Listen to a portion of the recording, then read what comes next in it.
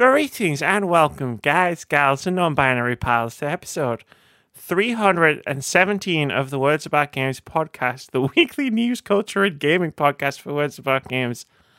Fuck off, Moody.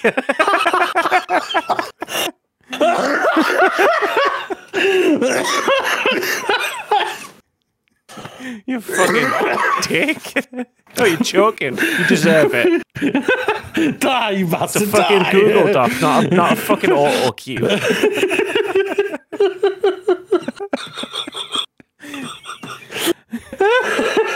I'm your host, Amy K. Alexander, and I'm joined this week by the rat bastard, Daffy Mooney.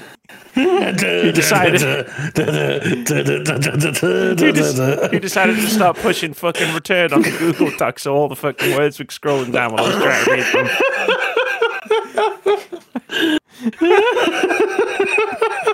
There's your banter. You're a fucking prick.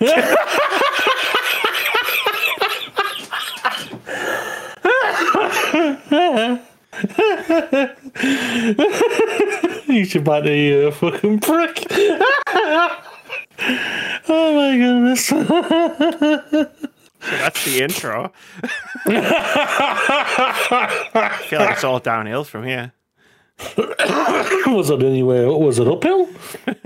We've had some good moments on podcasts before, like peaks and everything.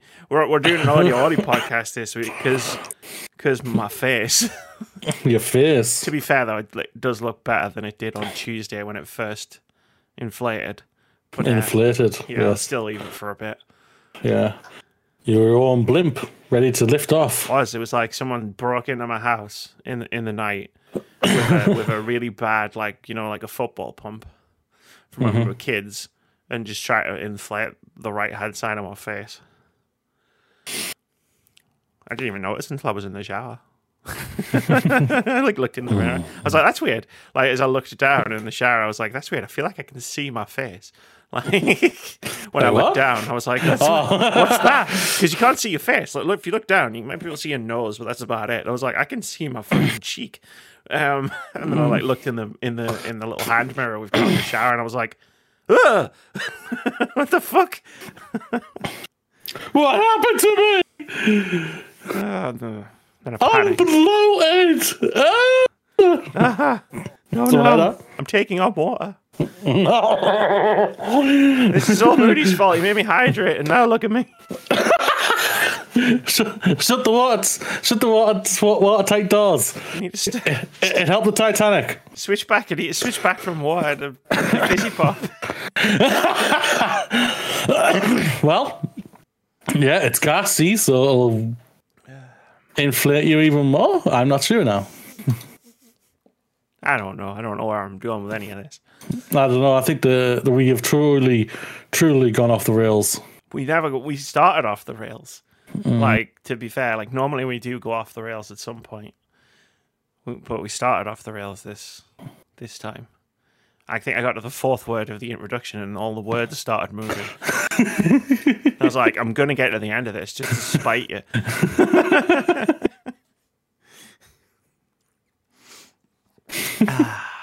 How are you? I'm not bad. I'm not bad at all, Amy. I'm chill. Yeah? I've had a chill day today. I've chilled, played some Pokemon, Shining Pearl. We discussed the looks of Pokemon. And yeah, been chill. That's good. Yeah, we discussed Pokemon on live stream. Or rather, you just showed me pictures and I reacted to them because I don't know that much about Pokemon. So for most of them, I was seeing them for the first time, and you were getting my immediate reactions to pictures of them. So look forward to that video because that's definitely going to be a video now. Where I put that together. But yeah, it was a fun stream. I've had a chill day. What have I done today? Chilled? I feel like I haven't done it. Like, I don't know if I did anything. I was watching Infinity Train before we started podcasting. That's nice. Cool. I realized Ashley Johnson's the voice of the main character. Nice. I was like, took me like a couple episodes. They're only like 10 minutes long each. And I was like, is that Ellie? That sounds like Ellie. And then Kate Mulgrew. I instantly recognized Kate Mulgrew's voice when Kate Mulgrew showed up. And then like it took a couple episodes. I was like, that dog sounds familiar because it's like a talking dog. I was like, it's fucking Ernie Hudson. It's the fourth Ghostbuster. He's playing a dog. But I think that's all I did. Like, I'm sure I did something this morning, but if you ask me what it is, I'm not going to be able to tell you. It definitely wasn't tidy up though. Definitely still need to do that. I have not started packing yet. Got a couple of weeks, so it's all right. Yeah, I've got time. Yeah. I mean, I mean this with zero disrespect. You don't have a lot of like space. Like, you don't have a lot of pack, right? It's not like you're packing up an entire house or whatever. Yeah, no, not really. We haven't got as much as what normal people would do if they were moving from houses. Yeah, right. Like, I remember when I moved like out of a flat into this room. It's like, I had a lot more stuff. back then. Embraced that minimalist lifestyle, and then I embraced finding and like just anywhere I could shove a shelving unit. Like, like that wall is there's too much negative space on that wall. I must be able to do something with it, and I'll just put a fucking shelf on it, or like some shelves in front of it or something. Because like, you gotta do. I'm at the point where I'm almost going to be having to like invest in like ceiling storage. My ceiling won't be a ceiling anymore. It'll just be like cubes. You know, like like the cubes, just be individual cubes stuck to the ceiling. Yeah. And I'll have to get a ladder to like get my shit down. Like, I've got all my board games on the ceiling. That's safe. I'm sure nothing could go wrong here. Yeah. Yeah, the next time I probably podcast next week, probably won't have the shelving and Funko Pops behind me. Because I'll probably be packing them away. Yeah, that's fair. I mean, you got to start with the important stuff, right? Exactly. Like, your background is like your background, right? Like, that's the thing. It's me. That's the thing that you project outward into the world every week. Exactly. It's like, it's a part of me. It's an expression of yourself. Exactly. Hell yeah. Exactly. Hell yeah. Exactly. Hell yeah. Exactly. So how was your week? I need some good news. How was your week? Because my week sucked. I did nothing. That sounds awesome. Okay. Yeah, I did nothing. I really didn't do much, so. That's fair. I chilled. Like, I thought, I've got a couple of weeks. Not more than a couple of weeks at the time. Sure. I can just chill and just, like, have a week off. So, like, a couple of weeks, like, between jobs, I guess. Pretty much, yeah. I don't start work until the 12th. So I've got, like, I would take... When yeah. At the beginning of the week, yeah. Yeah, technically from the time I finished with PlayStation, I will have had, by the time I start my new job, I would have 1, 2, 3, 4, 5, 6 weeks off. Nice. Basically, I've just took the summer off, like the so kids do. So you're just like a school child, yeah. You just take the summer off. Yeah, basically, yeah. Wish you could take 6 weeks. I wish I had 6 weeks off every summer. Mind you, the way climate change is going, that might not have a choice. Yeah, true. Oh, Jesus. It's been horrible.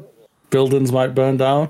It has been pretty sway, I won't lie. It's not been too bad the last few days. Yeah. But, like, so when I originally the first day so we did the podcast last week, and I was quite sweaty, and I thought it's the heat, right? Yeah. Because it was really hot. And then the next day, I didn't make it through work, like my day job. I got like 3 hours, and I spent most of that time, not most of it, but like a good like 45 minutes on a sofa, like in the back area, just lying on it. Everyone thought I was asleep. I wasn't asleep. And then I left. I don't remember. Like, I don't really remember the trip home. It's a blur. Like, I don't know. And then I thought it was just the heat. I thought, because the heat wave had been on for like a week at that point. Like the second heat wave. So like I was just like, it's the heat. I've just got heat. It's fine. I'll be fine. And then obviously the face. And I was like, maybe it's not just the heat. Maybe it's something else. And then I went, and a doctor was like, yeah, you've got an infection. Most likely. In your face. And I was like, great. She was like, on the Tuesday, she was like, it was that bad. That she was like debating to herself whether to give me like really strong, like really like the strongest antibiotics you can get, or send me straight to hospital. And I was like, oh shit! Like I was doing that thing where I was like, I'm sure it's not that bad. And most of the time, bad, right, Doc? And most of the time, it's not, right? Most of the time, it's like not as bad as you playing it up in your head. But then when a doctor says, might just send you straight to hospital, you know, you kind of have a moment of going, shit, maybe it is. Yeah, yeah. You're just like, as a what? Yeah. Oh, what, Doc? What'd you say? She goes, come back in 2 days for a follow-up. And I was like, did you say days? I was like, damn, this must be pretty serious. But then I went back. It was fine. Like, things had been going down. I had a nice chat with the nurse practitioner. She didn't poke me in the face. The other one poked me in the face. And the ear. And the eye. Basically around my entire head. Sounds like it. Now I'm just going to poke you, okay? Wait, what? So where does it hurt? And I said, it doesn't unless you, like, poke it. Like, and so she went, where is it? And I went, there. And she went, and I went, And then she was like, okay. Like, it was so close to my eye. She was like, we need to make sure it's not in your eye. And I was like, yeah, I didn't think of that. It's very close to my eye. That makes sense. But I'm fine. I feel better now. I'm just like, I was fluey. Like, you know, when you feel like you have the flu, but you don't like snotty or anything like that. I was just like, oh. Yeah, I know what you mean, yeah. But I'm still here. I've still got podcasts to do. I used the time, the unexpected free time to finish my unpacking video. Cool. So, like, yeah, that was like a couple of weeks in the future, and I just went, I've got nothing better to do, and like, I can do this. Like, you know what I mean? Like, it's sitting in, like, it's hard work, but like, it's sitting in front of a computer, like, clicking on things.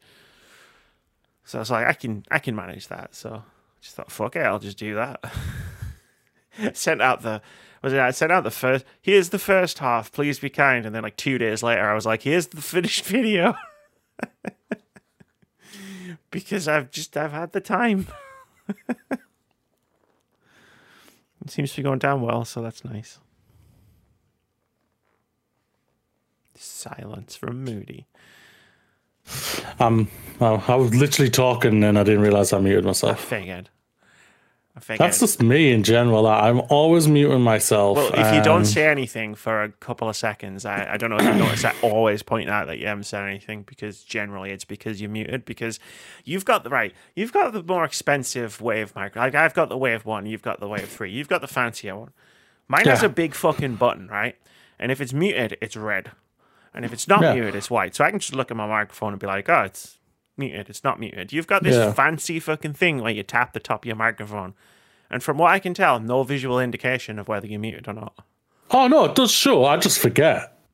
Wait, what is it? So you just... okay.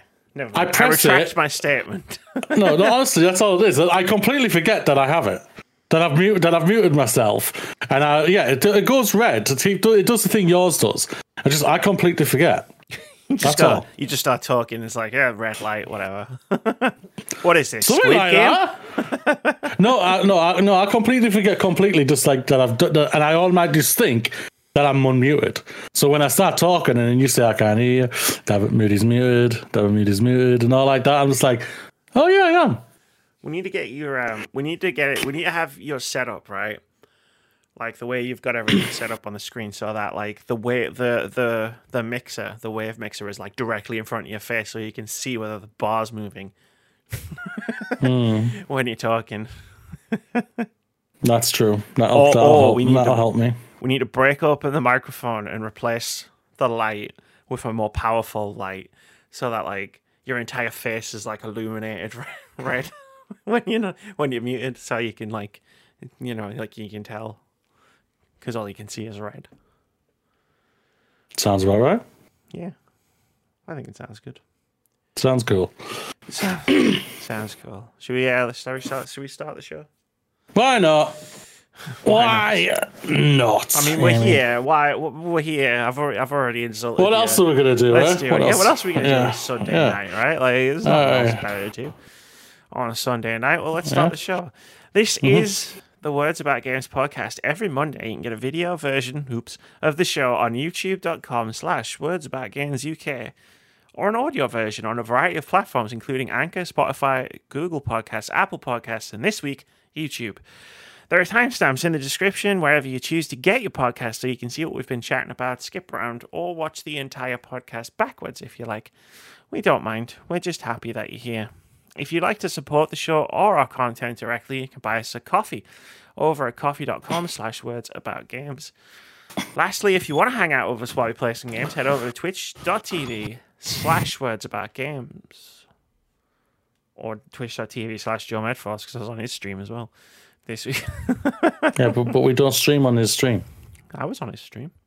That's not my fault. I was this big clip from when we were playing Rumbleverse, which we'll talk about in a bit. And there's a YouTube video, youtube.com/wordsaboutgamesuk, unpacking 9 months later, 44 minutes and 4 seconds of me talking about unpacking. Go watch it. It's fun. I liked it. I enjoyed doing it. Exactly. Just trying to get you to say it was good on camera, on microphone. Well, I've already said it was good. You were muted. It's good. I'm assuming that's what you were saying when you were muted. Probably I've forgotten. Yes, very good. Go watch, see awesomeness. Yes. That good? I mean, it'll do. The episode's awesome. Go and have a look. It feels forced now. Like I forced it out of you. It's just awkward. All right, then. But we're going to sit in it. Well, I'm just going to keep on liking and retweeting people who are literally calling out the Tories who voted to put in raw sewage into our waters. I'll keep doing that. I mean, look, right. I approve of the Twitter activism.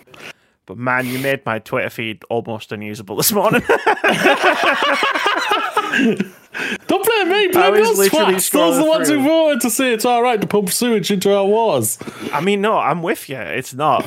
But I just find it really funny. I was scrolling through Twitter and like, I'd be like 4 tweets in a row. I'd be like, Dafford Mooney retweeted, this MP voted to put sewage in our river. Then it'll be like one tweet where it would be like, look at my cool art. And then another 3 tweets of sewage in the river.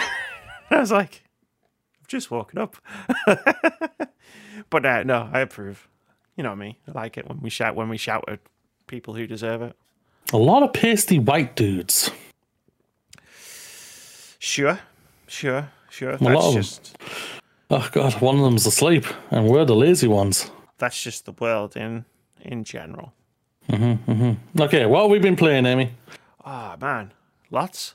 Surprisingly. Again, I had a surprising amount of free time that I didn't know I was going to have. I don't know where to start. Oh my God! There's one Tory who looks like that Pokemon with the giant teeth from this morning. Like, wow! You did the segue, Moody. You did the segue. You can't segue and then segue back again. Okay. They must be in relation, but yes, go. What have you been playing, Amy? I'll shut up now. I'll mute myself. Don't mute yourself, because then you'll forget to unmute yourself. He's gonna forget. I'm gonna ask him a question, and he's gonna give me this really eloquent answer, and then he's going to realize that no one heard it apart from his partner. Hell yeah. I'll start with Rumbleverse. I've been playing Rumbleverse. I was You hanging mean out Rumbledome? No, Rumbleverse. I thought it was Rumbledome. Rollerdrome is a different game. Oh, okay. Never mind. Aren't you the one that works in the industry? Doesn't mean I pay attention to every game, no. I don't even mean you pay attention to half the things I say. That might be true. It might be true. I was hanging out in Joe Medforce, twitch.tv/Joe Medforce, in his stream on Thursday. And he was playing that, and I was eating fish and chips. And then it was like, but basically, long story short, he convinced me to play games with him. And then, it's a fun game. I didn't think it was going to be that fun. It's a battle royale, but it's like wrestling. So it's like all melee combat. There's no guns and shit. And you just run around doing wrestling moves on people. Or on your own bed if you're Joe Medforce.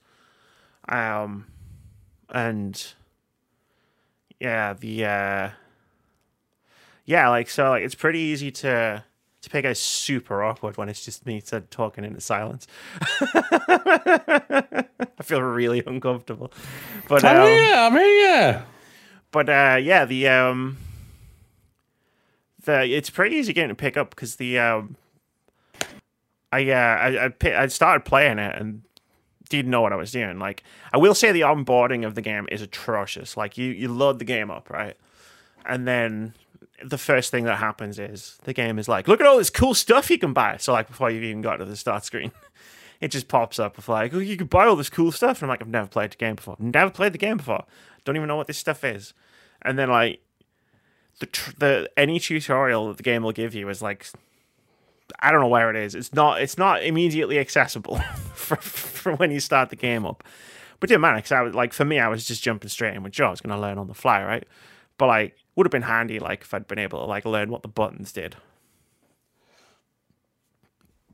Mm-hmm. But from starting with absolutely no idea how to play the game to within an hour and a half, I think we played together for about an hour and a half, and he was definitely the better player of the two of us, but I could hold my own. We finished second in one match, and he didn't carry it. We turned out we were a pretty good team, but that's pretty good for a game, for any multiplayer game, to just be able to get a starting point of I don't even know how to dodge. It's really weird and convoluted. I can KO people and fight them and win sometimes. So I thought that was pretty good. Nice. I have fun. Yeah, you get cool. to dodge. It's you hold R2 to block in the game. So you hold R2, and then if you want to dodge while you're holding R2, you push L2.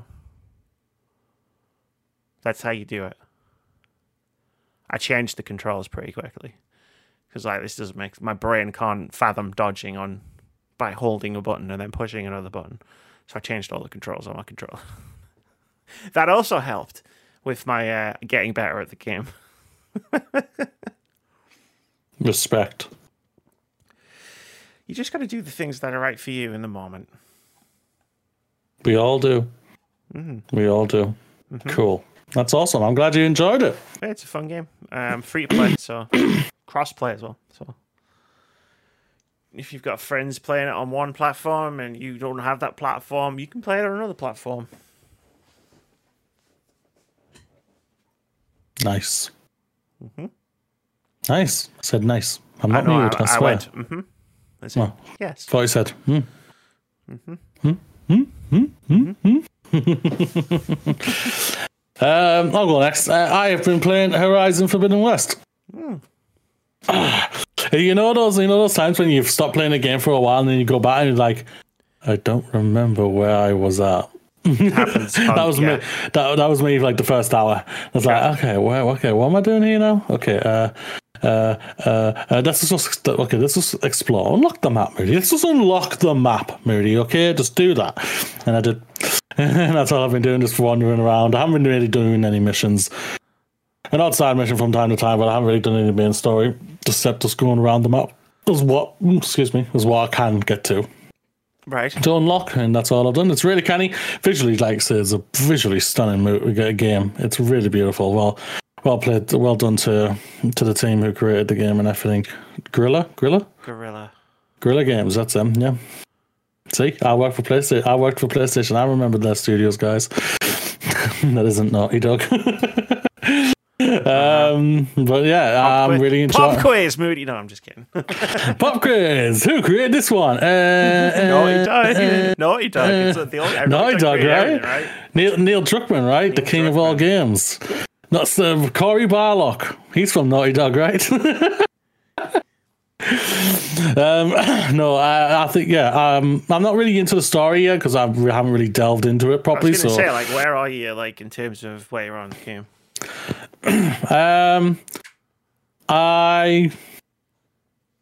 No idea. Great. I'm not gonna lie, I have no fucking idea.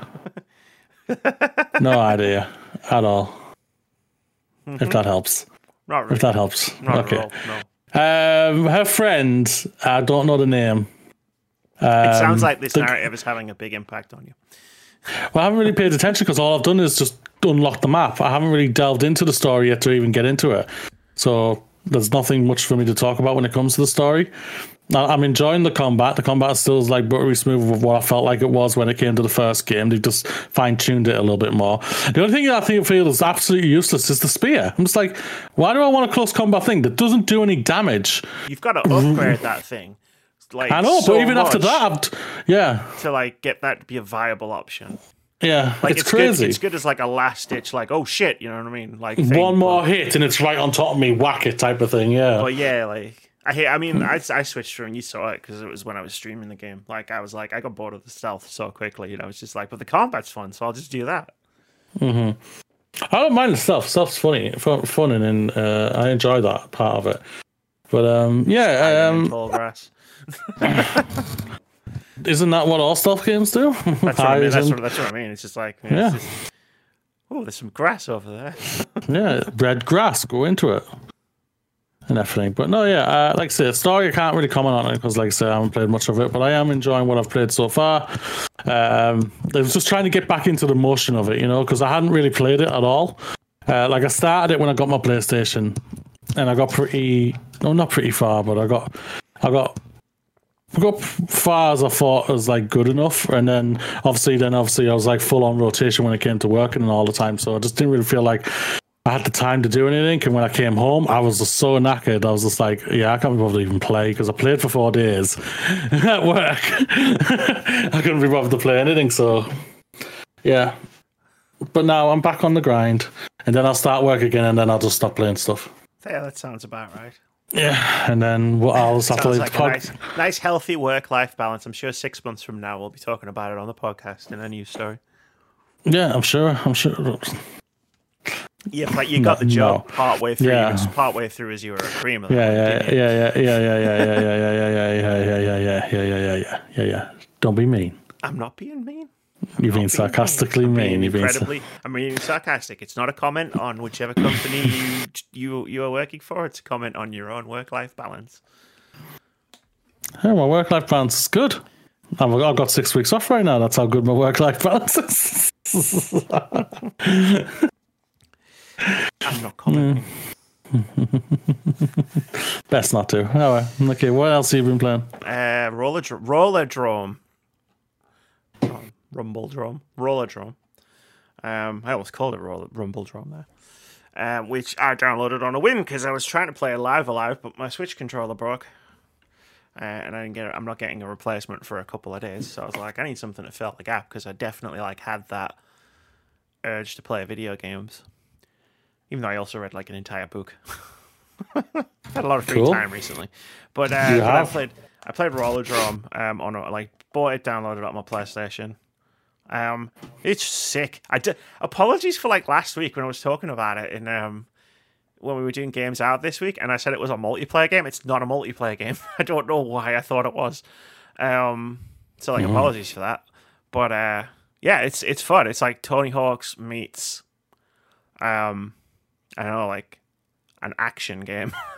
I guess it's like Bloodsport. It's like a near future dystopia, which is like it's like a Bloodsport, right? It's like you skate around doing like Tony Hawk style tricks, even though you're on rollerblades, not on a skateboard, but whatever. It's the closest comparison. Scale Up called it, said Tony Hawk's in his video about it about 50 times. So it's stuck in my head. But yeah, you do like cool ass tricks and like shoot people or like mechs. There's like mechs and robots and stuff that turn up in later levels, and it's so much fun to play. Like the controls are fairly simple. Like I imagine for someone who's played Tony Hawk's they'd be really simple, but for me, like as someone who like that kind of game never really clicks in my brain. So it's like they're simple enough that I can wrap my head around them and do all the like front flips and 360s and whatever. But like someone at Roll7 made the genius decision that you can't wipe out. Like if you like you can't like land incorrectly and fall over or whatever, because like with all the guns and the shooting and stuff, like there's so much going on anyway that it would probably overload most players to also then have to be worried about I'm going to land correctly while I'm flying through the air in bullet time shooting at a robot with a grenade launcher. Cool. So that's good. That's good.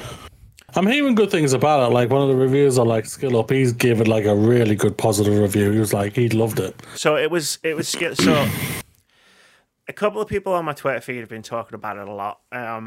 Like one person in particular who's like tastes align with mine quite a lot. Natalie Clayton. It's _Nat Clayton on Twitter. She's a level designer at Inkle. She was a writer at PC Gamer.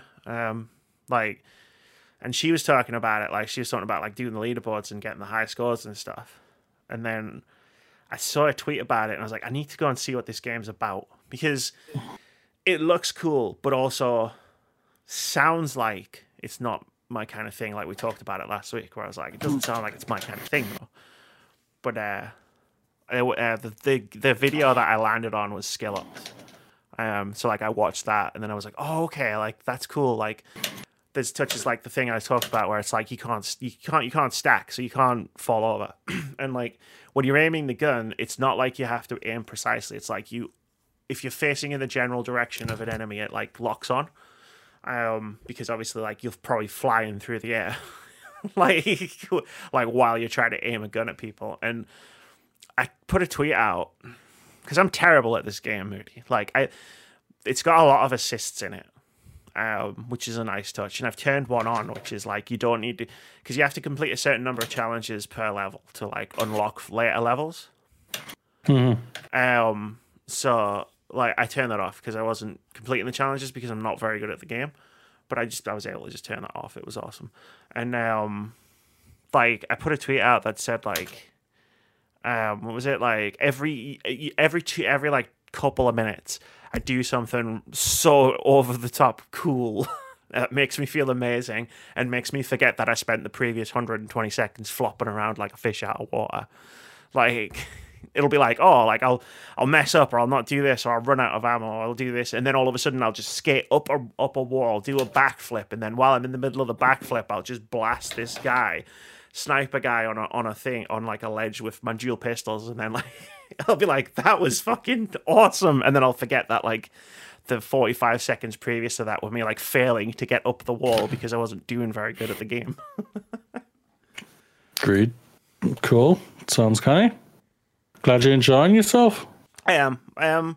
There's like I think it's like 12 levels. It's like a game designed to be replayed, like to like do all the cool tricks and get all the points. And there's like a leaderboard.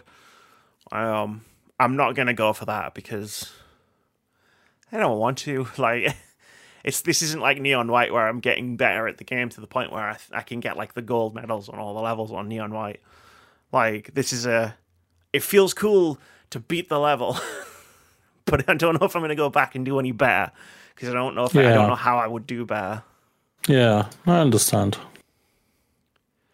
So, but it's a fun game. Like,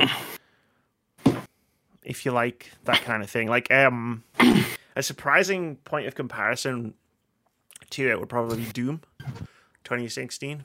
Yeah, that's what Skill Up said. Skill Up's literally said that. Yeah, I know. I was in his video. Like, just because of the you've got to keep moving. You've got to keep your momentum going. Like, it's more important to keep moving than it is to like shoot the bad guys. You know what I mean? Like, don't like try and like break and turn around because there's probably like 6 homing missiles and a laser behind you. Like, just keep going forward and you'll get back and just go for like an enemy you can see in front of you. So like it's got that like, I think that's part of why I love it, because I love that the feel of that of Doom. And I'm always looking for like games that feel like that. I didn't think I'd find it in a roller skating game though.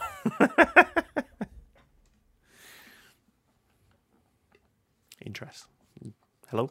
That's good. No, like I say, it was an unusual game when we saw it. I think it was like revealed. I don't know if it was a Game Fest or if it was State of Play, was it? Okay, yeah. It was like, when we saw it, I was saying, what's this? Okay, that's it's something new. I'm always going to champion something new, you know?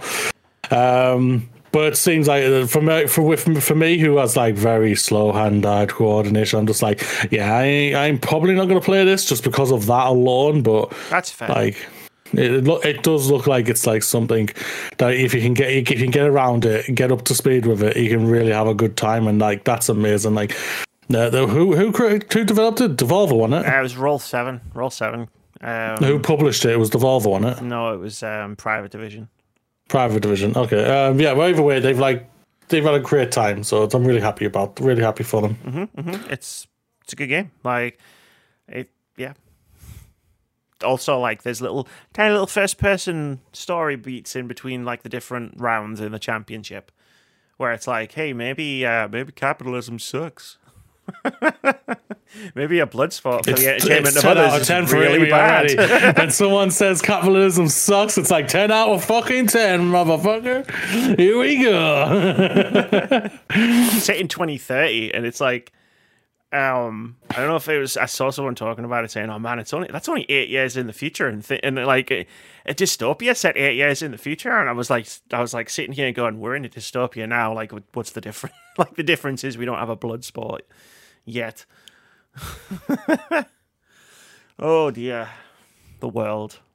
But yeah, I played those. I played an hour or so of Live Alive before my controller issues became apparent. But I'll talk about that when I get to play it. There's a lot of cool games coming out in the next, 3 weeks. There is a lot of games coming out. I don't know how much I'm going to get into, I don't know how much I'm going to get into my backlog with what's coming up in the next, 3 weeks. I'd say a lot. There's a lot of stuff in it, so I'm going to be very excited. Like, a lot of games coming. It's getting good. It has been a bit of a dry spell, not unlike overall, because it seems like there's not as much been coming out. It feels like the summers we used to have a few years ago. Or the last few years at least. Yeah. Like the last couple of years, because of the pandemic, just threw everything all over the place. It felt like we were just getting game, you know what I mean? Whereas before the pandemic, summer used to be, you'd get you get a busy period February, March, and then you get the busy period October, November, and then the in-between period, sort of the summer period, was games came out at a slower rate.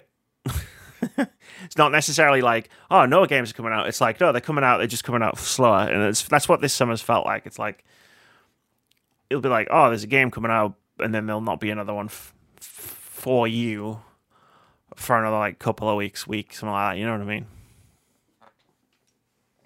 Yeah, completely agree. And can't wait. Like I said, for a lot of games. It's really good. The end of August is like a machine gun. It really is, yeah. It's here we go. Oh dear, that's not good. It's great, but it's also not good. Do you play anything else? Apart from Pokemon? Pokemon Shining Pearl, like you say, I started that again. I really had a lot of just chilling and just talking and playing, and everything was really fun. It's a good chill game for me right now, which I'm really enjoying. What else? A little bit more of 2 Point Canvas. I did that as well. I got to the sandbox. I cheated and downloaded a trainer get myself infinite money just so I could get through the 4th level as fast as possible. And then I unlocked the sandbox, deleted the trainer, and just played the sandbox. That is true. That is true. I'm glad you got where you wanted, and that's all that matters at the end of the day. Sorry, go on. I totally interrupted you.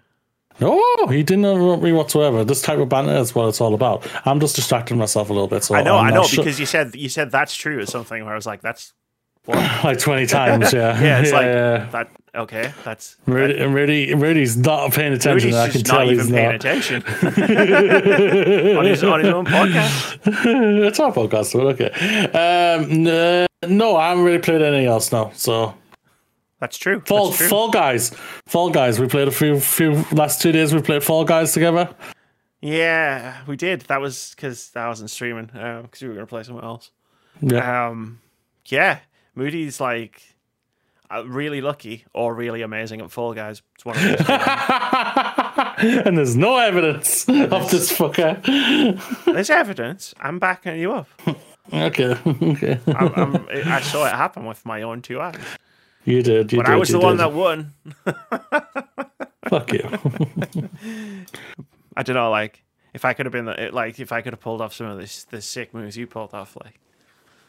I mean, I really was. The second we played 2 nights, and the second night we played, I really wasn't in it at all.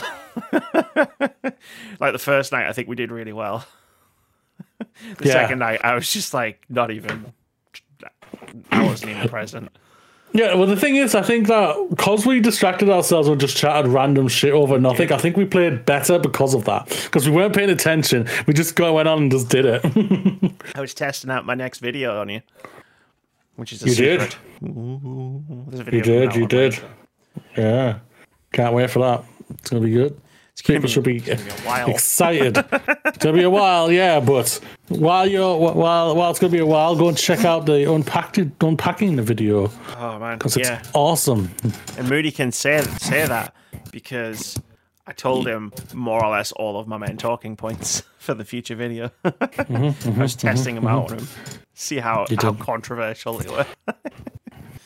I don't think it's as controversial as you think they are. I don't think when it comes to like quote unquote hot takes, they're as controversial as people make them out to be. I don't know. It's a video game series people get real passionate about. We'll see.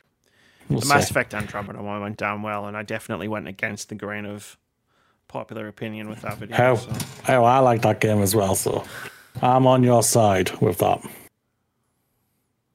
I know we've got our side, and there's a lot of people on our side. If that video is anything to go by. Should we jump in the news? Why not? Let's see the next company that's just going to take over the industry and become a monopoly. Let's see if I can keep Moody off his phone. I'm off my phone. Embracer to acquire Lord of the Rings IP, Tripwire Limited Run, and more. This is from Marie de la Sandry over at GamesIndustry.biz, who writes, Embracer has announced a number of major acquisitions, including the IP rights to The Lord of the Rings and Manny, a developer, Tripwire Interactive. The company announced 5 acquisitions last week, plus, quote, 1 unannounced acquisition, end quote, for an aggregated upfront purchase price of $576 million. Among the purchases, Embracer entered an agreement to acquire Middle-earth Enterprises, a division of the Saul Zaentz Company, which has owned the IP rights to The Lord of the Rings and The Hobbit for over 50 years. Embracer said that the acquisition may also include, quote, matching rights in other Middle-earth-related literary works authorized by the Tolkien estate and HarperCollins, which have yet to be explored, end quote. Embracer said the acquisition was in line with its, quote, IP-driven transmedia strategy and expressed interest in exploring additional movies based on iconic characters such as Gandalf, Aragorn, Gollum, Galadriel, Eowyn, and other characters from the literary works of J.R.R. Tolkien, and continue to provide new opportunities for fans to explore this fictive world through merchandising and other experiences, end quote. Embracer also acquired Collector's Editions Publisher Limited Run, with the transaction also including the company's 40% ownership in the joint venture Super Deluxe Games in Japan, that will source more games to Limited Run on the Western market and provide a channel to sell Limited Run's catalogue in one of the strongest markets in the world for video games. Stingtrix, which provides, quote, vocal processing effects technology for karaoke, gaming, and entertainment, end quote, was also part of the buying spree, with its acquisition done via Embracer's new operative division, Freemode. Freemode will focus its, quote, operating activities in the retro, classic, and heritage gaming category, as well as investing in iconic gaming and entertainment properties, end quote. The group also announced the acquisition of Killing Floor and Mania developer Tripwire Interactive and its publishing arm Tripwire Presents, as well as Teardown developer Tuxedo Labs, both via its subsidiary Saber Interactive. Embracer Group CEO Lars Wingefors commented, quote, today, Embracer becomes an even better group. I don't know why I'm doing a voice for him. I am pleased to welcome an amazing group of entrepreneur-led companies to the Embracer family and to extend our portfolio with some truly remarkable IPs and franchises, including Lord of the Rings. It is encouraging that our group has become a natural and preferred buyer of creative, growing, and profitable companies within the gaming and entertainment. Several discussions with entrepreneurs now joining have been ongoing for more than 3 years before the stars aligned today, which underlines the importance of a long-term perspective in building our group, end quote. So the Borg just assimilated like 5 more new companies. This is getting ridiculous. We are Embracer. We will add your technological there's gonna be like biological. fucking 5 fucking companies in gaming by the time the dust settles on this. This is fucking ridiculous, man. Yeah. So from one point of view of mine is that I don't mind this as that much, because at the end of the day, this will hopefully stabilize some companies that will make that sure they don't collapse or go bust and everything like that.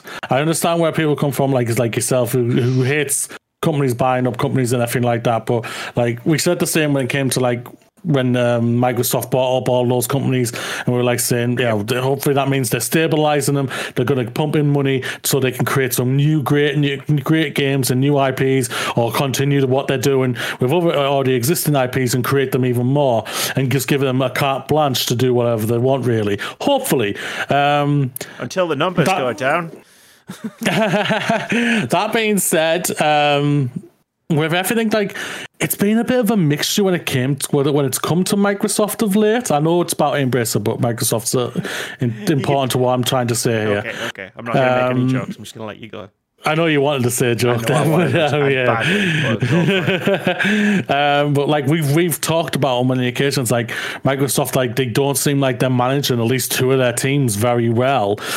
They've got a lot of mixed feeling towards, like, when it comes to even acquiring Activision in general, especially with everything that's going on with Activision. And everybody's just thinking, oh, when they buy Activision, they'll just be able to fix it all instantly. Thinking, no, it's going to take a lot of time and everything, and money and resources to do sort that completely rotten company to the core and fix it. It's going to take years to get that sorted and whatnot.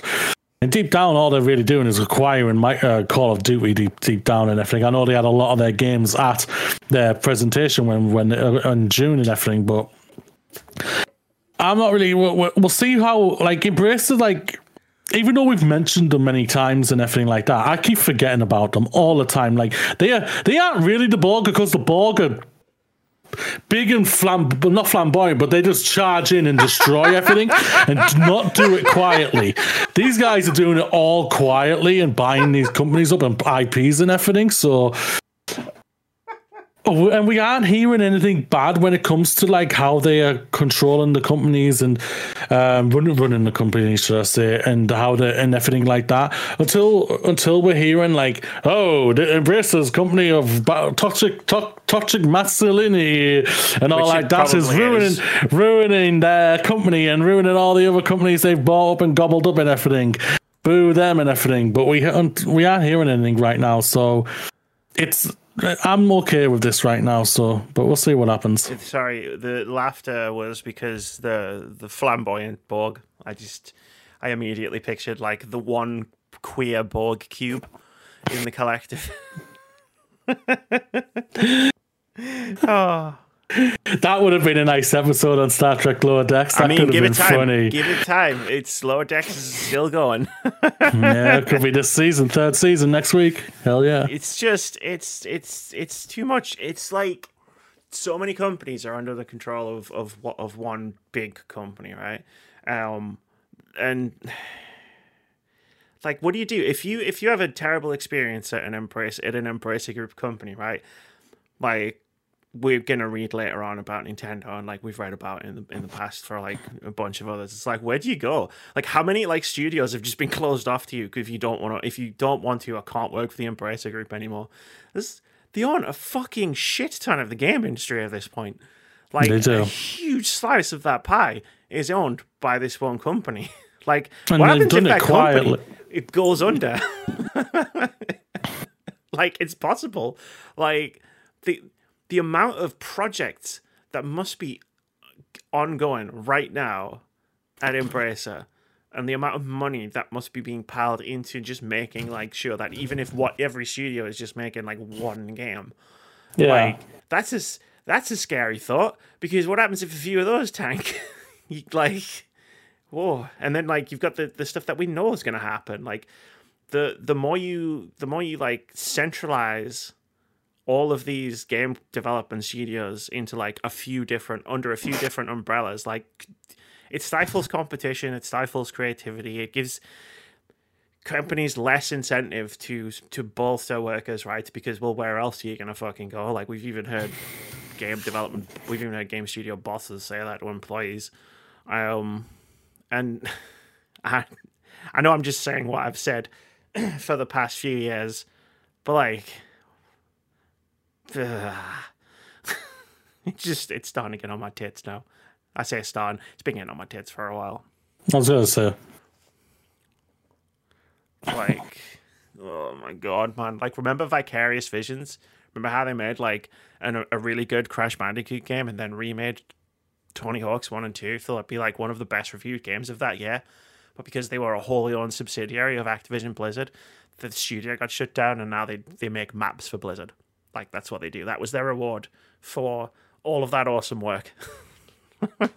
Even at Embracer, like, they took the Knights of the Old Republic remake that was being made by Asper, and they've taken it and just said, here, they've given it to Saber Interactive, and apparently that's going to cause no delays. And I don't know, but I think it will. And you saying no delays means are those people at Saber Interactive working 40 hours a week, 5 days a week? It doesn't sound like it if there's going to be no delays on this game that was apparently falling apart. Yeah, I don't disagree about that.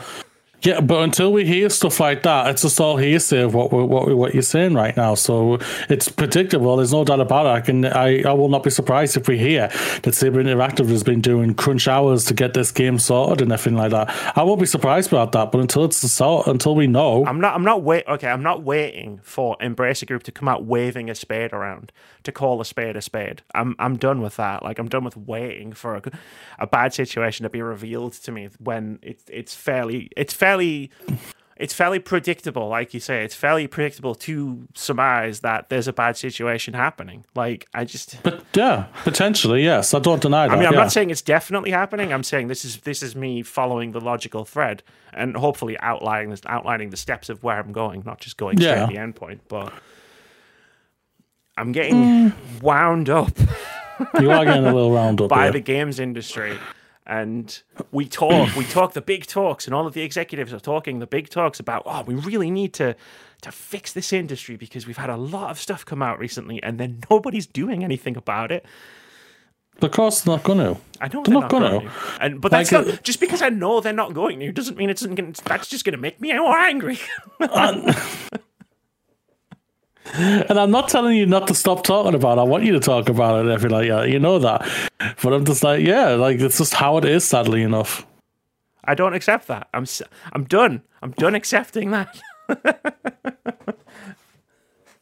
I'm just done. Breathe. Nah. If I breathe, then I might have to continue existing. Well, I kind of like Amy, so please breathe. Yeah, it's fine. Like, there was a tweet, like Jessica Gonzalez tweeted out this morning, like, what can gamers do to help devs make better games? Punch up towards leadership for the executive decisions made. Like, she's not wrong. She's not wrong. And yeah, like, we could go down a rabbit hole of talking about the things that we've talked about before, where it's just like, and where's everybody's fists, Moody? Where is everybody's fists? I won't reveal where I'm at. I won't reveal. You know where I'm going and everything like that, but I won't reveal it on here yet until I'm ready to reveal it. But one of the reasons why I have joined this company where I'm going to is because of literally the questions I asked one of the top 5 people who own the company, who are mainly part of the CEO team and everything like that, and they bring each a person from each team to the table when it comes to talking about games that they might want to help publish, games they want to develop, and everything like that. They bring someone, so there's always someone there at the table talking on behalf of the team, of each individual team and everything. And when I heard that, I was thinking, that's amazing. That's what I want to hear. And that's why I've obviously gone to this company and everything for this, and I can't wait to obviously start it and everything. Sadly, this is not happening in every other company, and it is shit. It sucks like hell that we hear things like all of these, like, until I won't lie, I'm being a bit coy when I say until we hear the stuff. I don't think it's fair to properly get onto them about it until we hear it and everything like that, because we could be stirring shit for no reason at all. That's why I get a little bit apprehensive with it. But at the same time, we know Embrace the Group don't do that for any of the teams whatsoever. Where my company does, bring someone from each team that they own to the group, to the table, to have a proper conversation, saying, okay, where are we going? Where is this team? Where is Embracer going? What are we doing here? Type of thing. Where is the direction you want to lead it? Is there anything we could help to improve it, or what? You know what I mean? And so we know they don't do that. We know that. It's the same thing with what's happening like with Warner Brothers right now, and Microsoft and all of this shit and everything. It's like it's crap. I don't deny that, and hopefully things can change and whatnot, and I would hope it does, but. It's just one of it's just, sadly it's where it's. I just feel like there's a large contingent. Not a large contingent. I feel like there's a contingent out there who are waiting for the change to happen to the industry, if that makes sense. In the way of not actually act because things don't change if you sit back and wait for them to change. That's not how any of the world works. I'd hope over the last few years we've all figured that out. Maybe I am pushing it a little bit far by extrapolating what I think is happening at Embracer Group, and maybe that's right. Maybe I am being unfair. Maybe I'm just in a headspace right now where I'm getting very angry, and I'm letting that anger lead me a bit. And if I am, I'll reflect back on it when I'm less angry, and I'll hold my hands and say, maybe I fucked up. But and if and when those news sites come out and say all these things are happening, everything like that, I will literally say, Amy fucking called it. I just feel like I need to throw some punches right now. That's fine. I mean, if you want to talk, we could talk about things we know that the Embracer Group is going on at the Embracer Group, like their $1 billion investment from Saudi Arabia. But we've talked about that, and nobody seems to care that Saudi Arabia is slowly buying into everything it can get its grimy, human rights violating hands on. Yeah. No one cares. I'm not going to lie. It sucks. It is. That's probably no one cares. The core of the frustration, right? No one cares. Probably, yeah. It feels like it. It feels like it sometimes. Yeah. No doubt about it. Yeah, like when you see amazing videos from Stephanie Sterling and everything, and what they do, it's absolutely amazing. They call it out every single episode for some shit that's happening in the industry. They don't want to do it that way. They want to be talking about the video game industry in a positive light and everything. But sadly, the industry does not allow it. Companies do not allow it, and it's crap and it's terrible. You've still got the crap with what's going on with Ubisoft. That 2 weeks ago? That it was a year. It's been a year since the whole thing came out. Nothing has changed. And I just want to point out that right now, as we're recording, I've got Twitter open. Ubisoft is trending, and everybody's like, "Ooh, there's a rumor that they're making a Blade game. Isn't that awesome?" And I'm like, sure, why not? That's awesome. It's not really awesome for all of the people who are suffering working at that shite arse of a company, but yeah, sure, great. They're making a Blade game. Fantastic.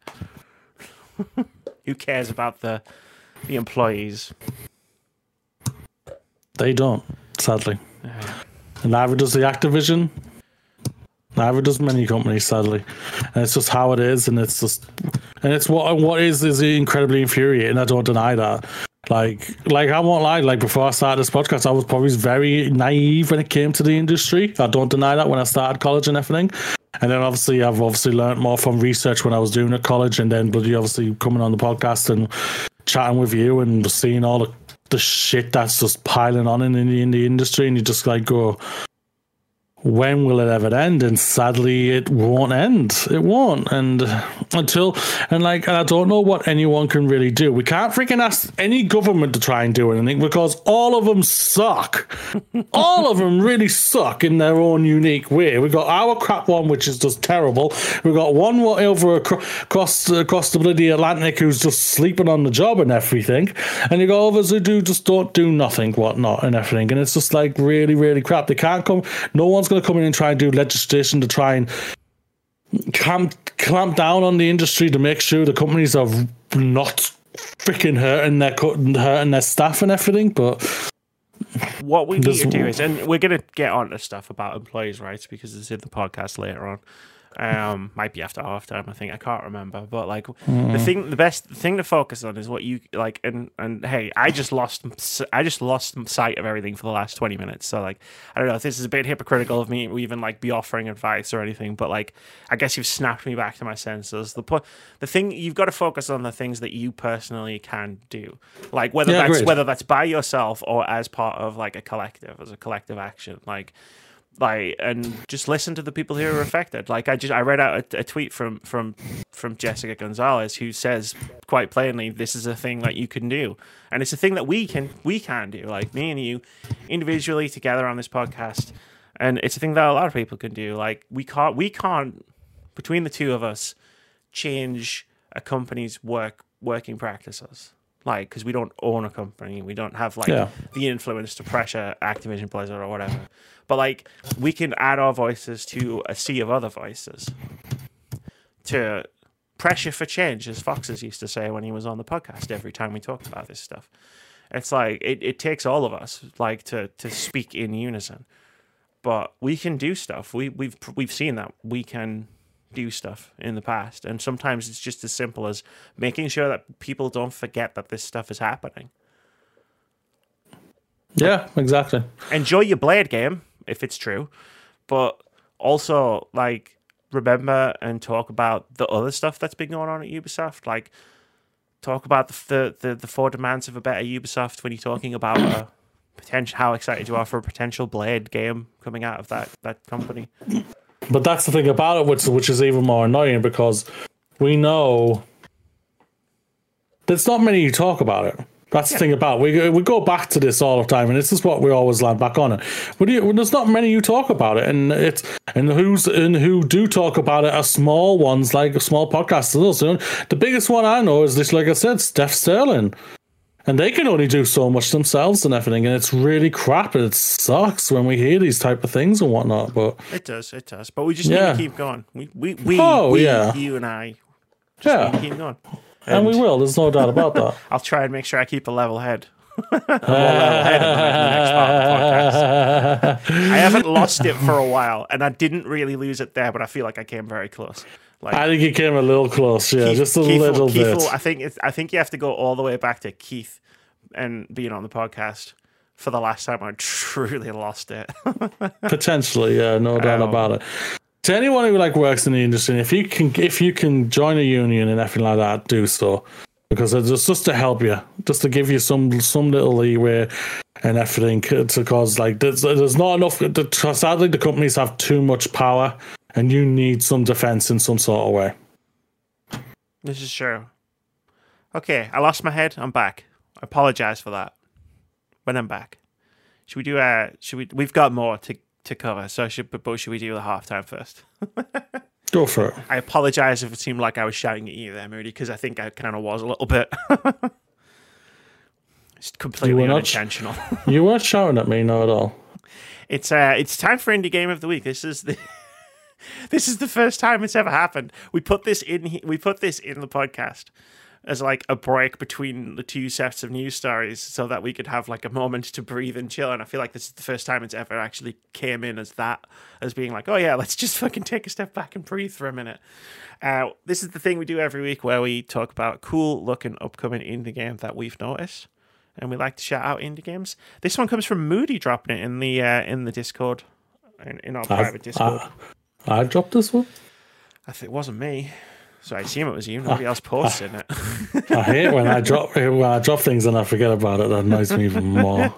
I'm pretty sure you did, yeah. Oh yeah, I remember this one. Yeah. This one looks creepy as hell. Lunar Abyss. You are a prisoner sentenced to explore a derelict megastructure that sprawls deep beneath the surface of the mimic moon Luna. You are tasked with recovering forgotten technology from within the abyss and the lost colony it consumed. Every move you make will be overseen by your artificial prison guard named Aelin. The centuries-old ruins are alive with maddening echoes, insinuating secrets of the once prosperous city of Greymount and its terrible fate. The Scourge, the tenants of the All-Father, the choir of the collective, the voices of the abyss call to you. They whisper strange missives. Uncover the mysteries of the mimic moon and the abyss within its depths. Come face to face with remnants of the colony's downfall and discover your role within this doomed world. Learn all the secrets the abyss has to offer. Sprint, jump, and dash your way through this brutalist alien megastructure. Experience fluid first-person platforming as you travel through Luna in the depths of the abyss. Survive deadly encounters with the corrupted souls and twisted cosmic horrors. Master your weapons and make split-second decisions in fast-paced, explosive, bullet-hell combat. This is being developed and published by Bonsai Collective and is coming soon to PC via Steam and PlayStation and Xbox platforms. There's a link in the description if you want to check out more about the game at the Steam store page, and go wishlist it. It helps the developers out. Yeah, I didn't know anything about this game until the trailer dropped in the thing. I think people think I like everybody in the private Discord like thinks that like that channel is exclusively for me to drop trailers in. Like there are plenty of games that I haven't heard of. Like, yeah, please if you're in that Discord, drop indie games in that channel so I can see them all. Yeah, because I had no idea about this game until you showed me it, and it looks cool. Does look like a lot of fun, this game. Does look creepy as hell, and I don't mind creepy games. I mean, hell, we got some creepy games coming up. It's the winter of horror in 2022/2023, I think. Great. And I'm here for it. Hell yeah, bring it on. We need more. We do need more. So now I have to put to the test about being level-headed. Shall we continue with the news story? Go on, be level-headed, Amy. Be level-headed. I can be level-headed. Nintendo is actively investigating reports that its female testers face harassment and discrimination. This is from Jess Weatherbed over at The Verge. He writes, Nintendo of America is investigating reports that female game testers were subject to discrimination and harassment, according to internal messages seen by Kotaku. Earlier this week, the publication published a scathing report exposing a toxic workplace culture at the company in which female staff and contractors were targeted by male colleagues. According to Kotaku, Nintendo of America President Doug Bowser sent an email to employees acknowledging the claims on August 16th, the same day the report was released. In the message, Bowser stresses that the company is taking the allegations seriously, stating, quote, "We have and always will investigate any allegations we become aware of, and we are actively investigating these most recent claims," end quote. Bowser also highlighted that Nintendo has, quote, "strict policies designed to protect our employees and associates from inappropriate conduct and expect full compliance with these policies by all who work for or with us," end quote. Kotaku's report says women are underrepresented and underpaid among Nintendo's contractors compared to male peers, making up just 10% of the teams. In addition, a former employee claims that female Nintendo staff were overlooked for full-time work and progression opportunities. The report also detailed a frat house workplace environment with mentions that female staff were subjected to sexually inappropriate behavior and homophobia from male Nintendo employees. Another allegation mentions a group chat within Microsoft Teams in which a male member of staff justified attraction to a prepubescent game character and shared memes about which Pokemon would be best to have sex with. One former employee within the report is quoted saying that, quote, "Nintendo was almost like a nightmare," end quote, and that management warned her to be less outspoken after she reported inappropriate behavior to them. Kotaku's report highlights workplace inequality between contracted and full-time employees, and Nintendo has previously come under fire for accusations of union busting following a filing with the National Labour Relations Board. Charges from this filing include discharging employees for joining a union and discussing working conditions and salaries. like picking away at a scab, this news story. Like, every time you think you're finished, there's just more there. There's no doubt. Yeah. Won't stop coming out. I've taken that metaphor to its logical conclusion. Now you can say what you were going to say. I'm not going to say anything after that puss comment.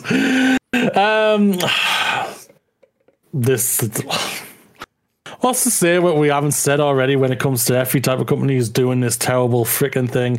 We all know women are massively underrepresented in the games industry. Heck, in a lot of freaking industries in general. Massively underpaid, massively freaking just worked ragged to the end of time, and bloody just completely treat like the pieces of meat that you've just stood on by accident, or not even by accident. And it's just disgusting. It really is. And to hear the two words which we heard from Activision to happen in Nintendo: frat house. Frat house.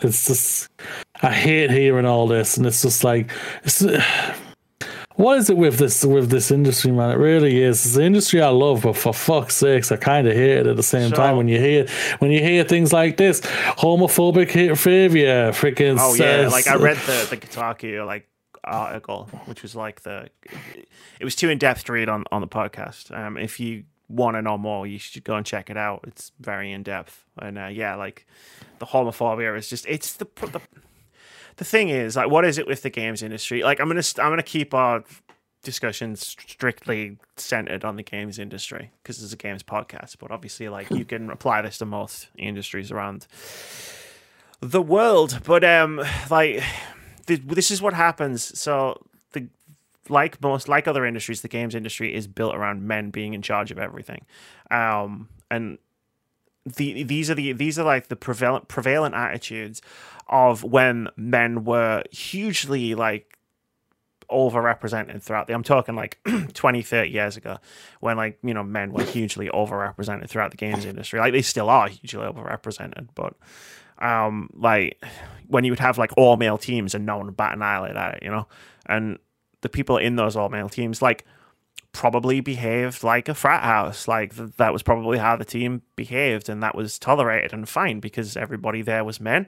And what is happening is those attitudes carry forward, and as more people of basically everyone who is not a cisgender white man like is now joining, like more of everybody else is joining the games industry, they're still taking those attitudes forward because they think that is an acceptable way to behave around other people who work at the company, and it just is not. Like, if you work in a certain way and you tell a certain type of joke, right, like, and everybody present is comfortable with that, then that's fine. Like, one of the claims that was highlighted here, it was the group chat thing, where, you know, one of the people in that group chat was making jokes about which Pokemon they'd like to have sex with, and I was just on a live stream where I made a couple of jokes like that with me and Moody. But if Moody or anyone who was in chat at that moment had said, "Actually, this is making me uncomfortable, would you stop?" the correct response is to go, "Yes, I'm really sorry I made you uncomfortable. I'll stop." Like, but that's the part where there's a disconnect, because these men get defensive, because this is how they've behaved, and it's been fine before, even if it hasn't been fine before, right? Because like not everyone's going to speak up when they come into contact with this stuff, because there is a real danger of retaliation from those men. Yeah, and that's how it happens. That's how this whole thing continues to get perpetuated.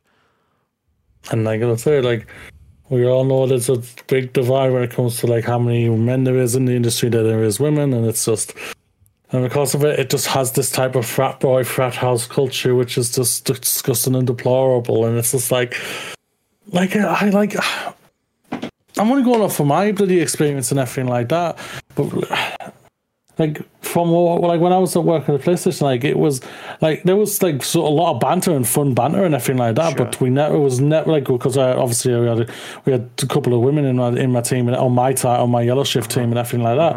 And it was just but I don't know, man. It's just like, it was fine on my end. Like, the banter was good. It was fun. It wasn't like grotesque. It wasn't homophobic, sexist, racist, or anything like that to what I saw on my end. But obviously, people may think otherwise and everything like that. And like, absolutely, like you've always got to be. This is how it is. You have to be very conscious. You've always got to be conscious of what you're saying and doing around other people, and like just know that if and when you make a mistake, it's okay to have made a mistake as long as you take that on board. Right? Like, don't get defensive. Like, Moody, if you ever said something, in fact, you have in a couple of times, like in the past, like few years, you've said things, and I've gone, no, that's not appropriate. And you've always responded, but you've always responded with, okay, you know what I mean? Like, because that is the correct response. Like, it doesn't matter what your intent is. I'm not just talking about you. I'm talking about just generally. Like royal yaw. like it doesn't matter what your intent is. It matters how that lands with the other person in the conversation or a person who can hear you, right? Like it's not about like, oh, well, I didn't mean to offend you. It's like, well, that doesn't matter. Like what you meant to do, because here's what actually happened. Like, you know what I mean? Yeah. We've talked about this a while ago, I remember, where it's just like, we talked about solutions, because obviously this is a huge thing. And like I've said at the time, I know I've said this to you in a podcast at some point in the past, like that you can't just take a bunch of underrepresented people, so like women, transgender people, queer people, black people, brown people. You can't just take a huge group of them, shove them in at the bottom, and then expect things to get better, because that's not what's going to happen. What's going to happen is those people that you've just shoved into the bottom of your company are going to experience the things that people have experienced for the past decades. Because what you need to do is you need to change the leadership of your company, like the makeup of your leadership. Yeah, we really do. It's just, it's a whole lot of crap.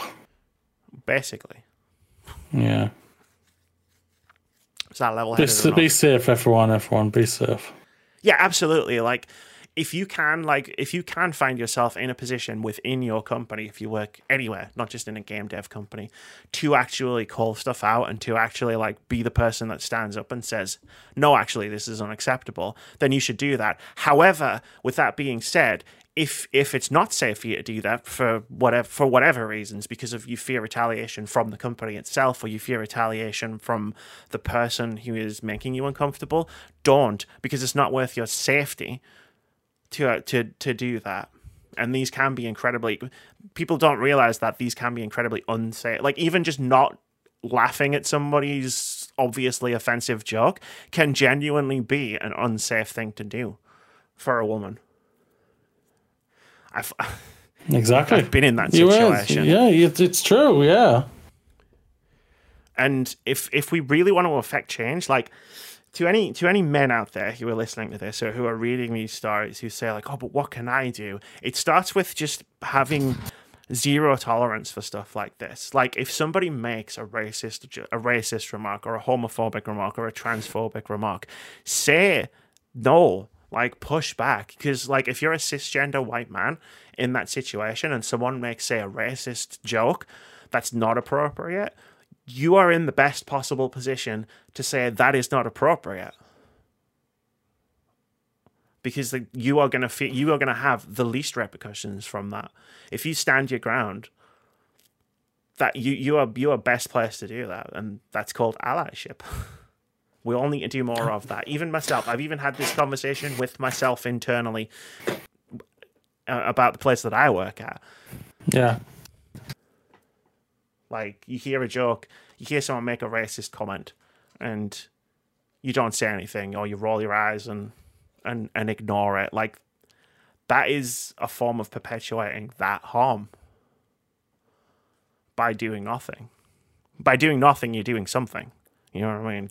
It's not True. the thing that you think you're doing or you want to do. By doing nothing, you're actually doing something that's not good. Exactly. That's it. Like, it's like we say when we talk about games that say they're apolitical. It's like by saying that you are by saying you're having no political stance, that is a political stance. It's a similar thing on a much more personal level, by ignoring someone being homophobic, you're helping to perpetuate that homophobia. Or transphobia. Let's just throw that bitch Oh, no, in there. absolutely. Like, any kind of Islamophobia. Sorry, I was just using one to keep my sentences concise. Yeah, but we haven't mentioned it for a while, so let's We're going to have plenty of opportunities to do it on Tuesday night on our live stream, so don't worry about it. Oh, yeah, but I thought we were playing ships. I'm thinking about, like, getting my guitar out. There's a guitar in the house and literally just play. You know, have you seen Brooklyn Nine-Nine? No. Well, yeah, I've seen clips. You seen the clip where he's playing the guitar to the guy to make him confess, and he's just playing out of tune, screaming. I'm thinking about just doing that for the entire Hogwarts Legacy bit. Just yeah, but I'm going to be in earshot of that, so I would like you not to. I'll mute my microphone on Discord. Okay. So you don't have to hear it. Okay then. See, composure. I got it back. Shall we move on? Go for it. Women in Games' new guide hopes to tackle gender underrepresentation and dysfunctional work cultures. This is from Vicky Blake over at Eurogamer. He writes, Women in Games has published a revised guide with 150 pages of, quote, information, inspiration, resources, first-hand accounts, case studies, recommendations, and more, end quote, for companies interested in, quote, engaging with and advancing gender equality and wider diversity and inclusion, end quote. The organisation, which is self-described as activists that believe, quote, getting more women into games and esports should be a national, international, and strategic priority, end quote, says building a fair playing field, quote, is very specifically focused on gender. It encompasses wider intersectional issues of inclusivity and diversity and can be used to address them at every level, end quote. Written by Women in Games CEO Marie-Claire Eisaman, sorry if I pronounced your name wrong, and Women in Games education and research consultant Sharon Talani Sage. The guide hopes to address persistent, wide-scale issues of gender inequality, highlight the role of leadership in achieving fairness, provide inspiration for companies and individuals, and encourage and enable change. It says the guide is needed as there is, quote, an urgent need for change given women remain significantly underrepresented in the games industry and the well-publicized controversies around dysfunctional working cultures in the games industry add to the urgency for change. End quote. The CEO, Marie-Claire Eiserman, said, quote, the world has changed since the 2018 publication of the first Women in Games guide. COVID-19 and its continuing aftermath I just lost the sentence there, sorry. COVID-19 and its continuing aftermath has brought uncertainties, but this has also brought huge opportunities for driving positive change. Global working practices, and particularly the games industries themselves, are being transformed, and this guide sets out to bring new impetus for gender equality and fairness. The guide is part of our aligned efforts to take actions in support of the UN's SDGs, particularly number 5, gender equality. And integral to a larger portfolio of work within our 5 spaces of action: industry, education, policy, community, and culture. This supports our mission to create new platforms, pathways, and synergies that bring together agents of change, advocates, men and boys, champions, experts, grassroots organizations, and others for new dialogues focused on shared solutions towards fairness and equality for all. This is a moment when integrating practical steps in every area to bring about gender equality is not just fair, it is achievable, end quote. The guide can be downloaded free of charge at the official website, which is linked in the description of the video. Sweet. This is like really good. Like what we were just talking about on the last story, there's nothing the lack of representation for women is shite. Let's be frank, it is absolutely crap. And but also it's like because they're like freaking hell, there's like so the misogyny that's in the industry can also be very overwhelming, can be over frightening as well. So like to see this type of thing, it's a great thing, and hopefully the industry can grab onto it and work together and do things to change this and everything. And I like this. This is really good. Yeah, it's important. Like I've said before, we last year we slid down a bit of a rabbit hole where this podcast became a bit doom and gloom. And this year I wanted to make sure like it wasn't as. Are you all right? Moody, are you good? What? Are you okay? Yeah, why? The last couple of minutes it sounded like you're in tremendous pain. No, I just took my top off because I'm getting a bit warm. It's Sorry, did I reveal too You much? did, yeah. I think you went a little bit farther. Well, just like you did yesterday, so it's all right. We're even. No comment. Love you. Yeah, you too. Yeah, so I think it's important to like balance the stuff out, right? It's like we can talk about Nintendo and everything bad that's going on there, but there are groups out there and there are people out there who are fighting to make positive change. It's like when we were just talking about it in the first part of the podcast when Amy lost her head. It's like, what can we do? Well, what we can do is we can support things like this and champion things like this, the Women in Games stuff, like the guide, the official guide. Yeah, agreed. And that's a thing that anyone can do. You can do it out there in because let's be frank, the sanest option at this point is to not start a video game podcast. So if you haven't done that, congratulations, you made the correct choice. But you can also go follow Women in Games on Twitter. You can retweet their stuff. You can point it out to people. You can do a lot of stuff. You can do a lot of stuff just from wherever you are. You don't have to work in a position of power in the games industry to be able to just lend support to things. True, completely, yeah. My brain just farted there a little bit. Yeah, it's true. That's true. Should we? My brain literally just farted. It was like my brain. I could hear it in the background saying, "There's no one's talking." Rudy, she's waiting for you. Rudy, it's your time to shine. It's your time to shine, Rudy. Oh God. Oh no. Yeah. Let's move on. Bring it on, yeah. This has been a crazy episode. I don't know if it's been good or bad.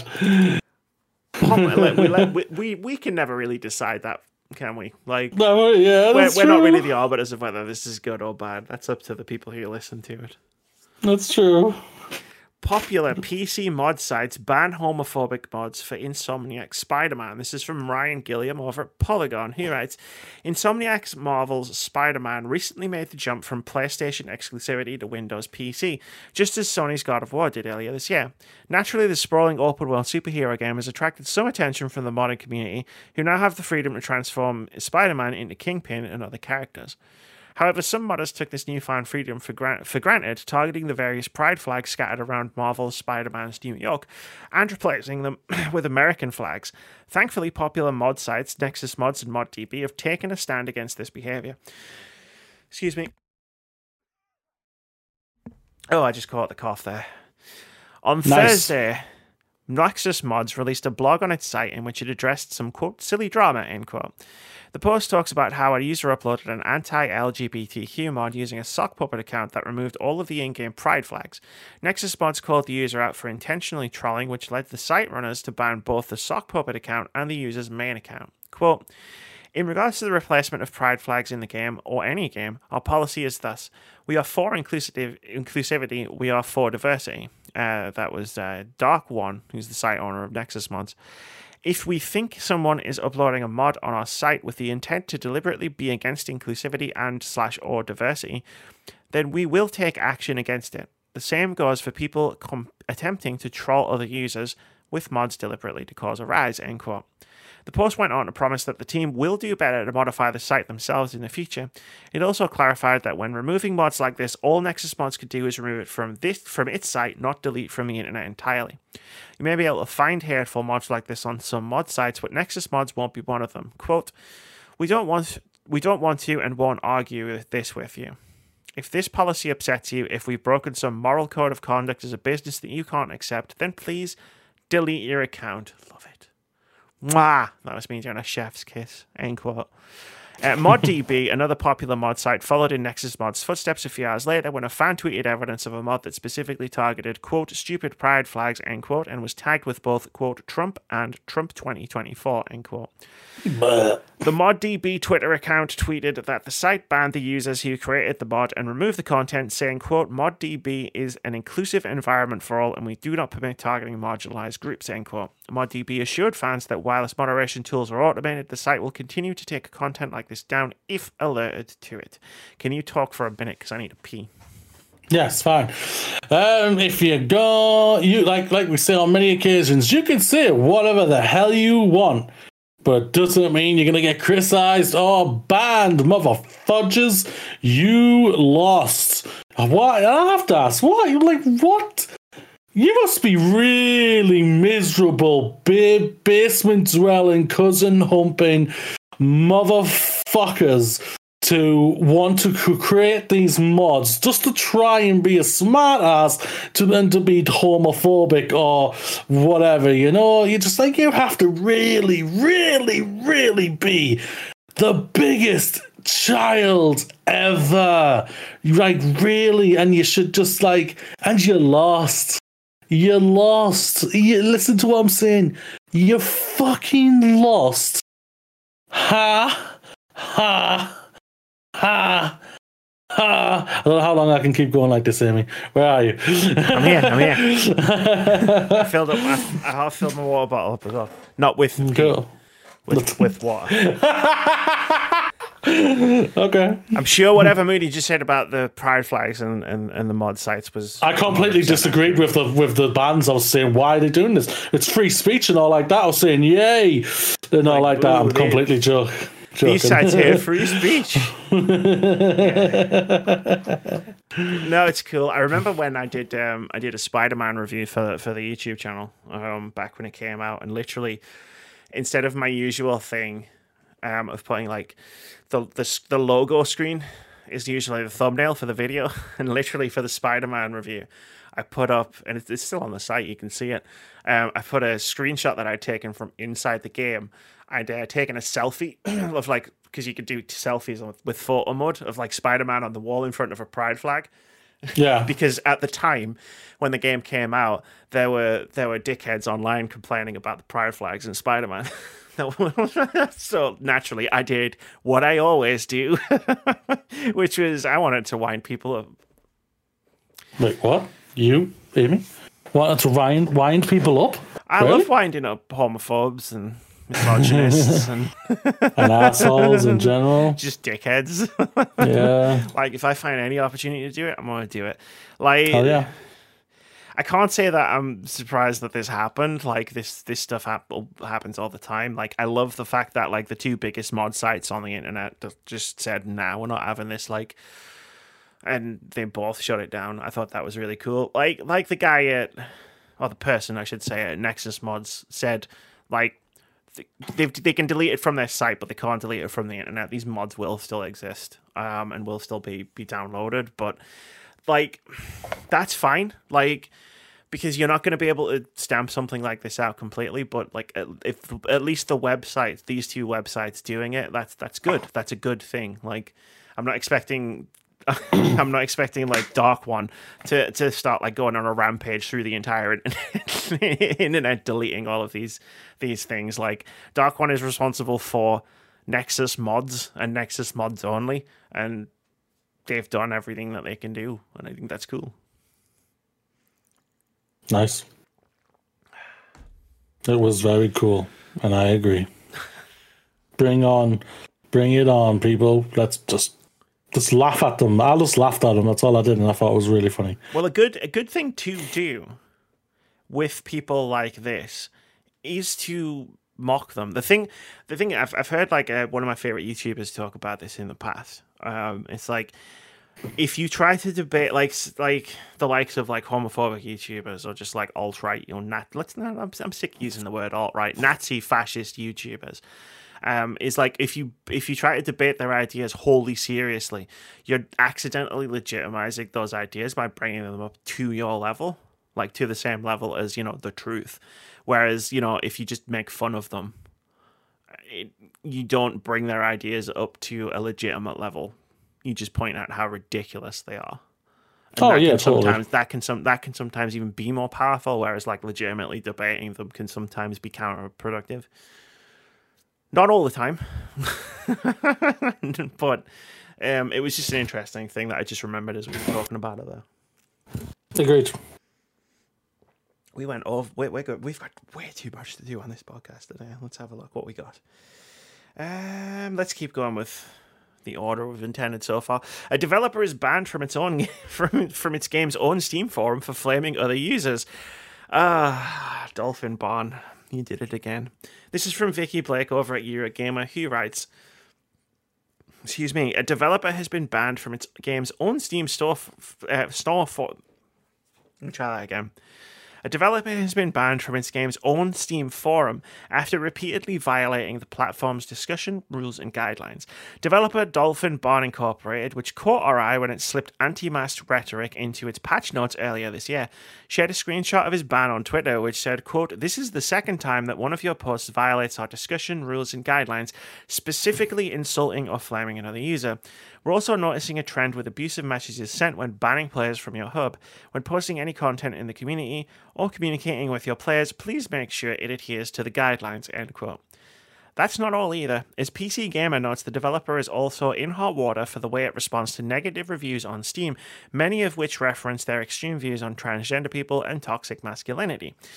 Steam added, quote, "We also want to make it clear that you should not reverse Steam moderator decisions or enable rule violations on your hub.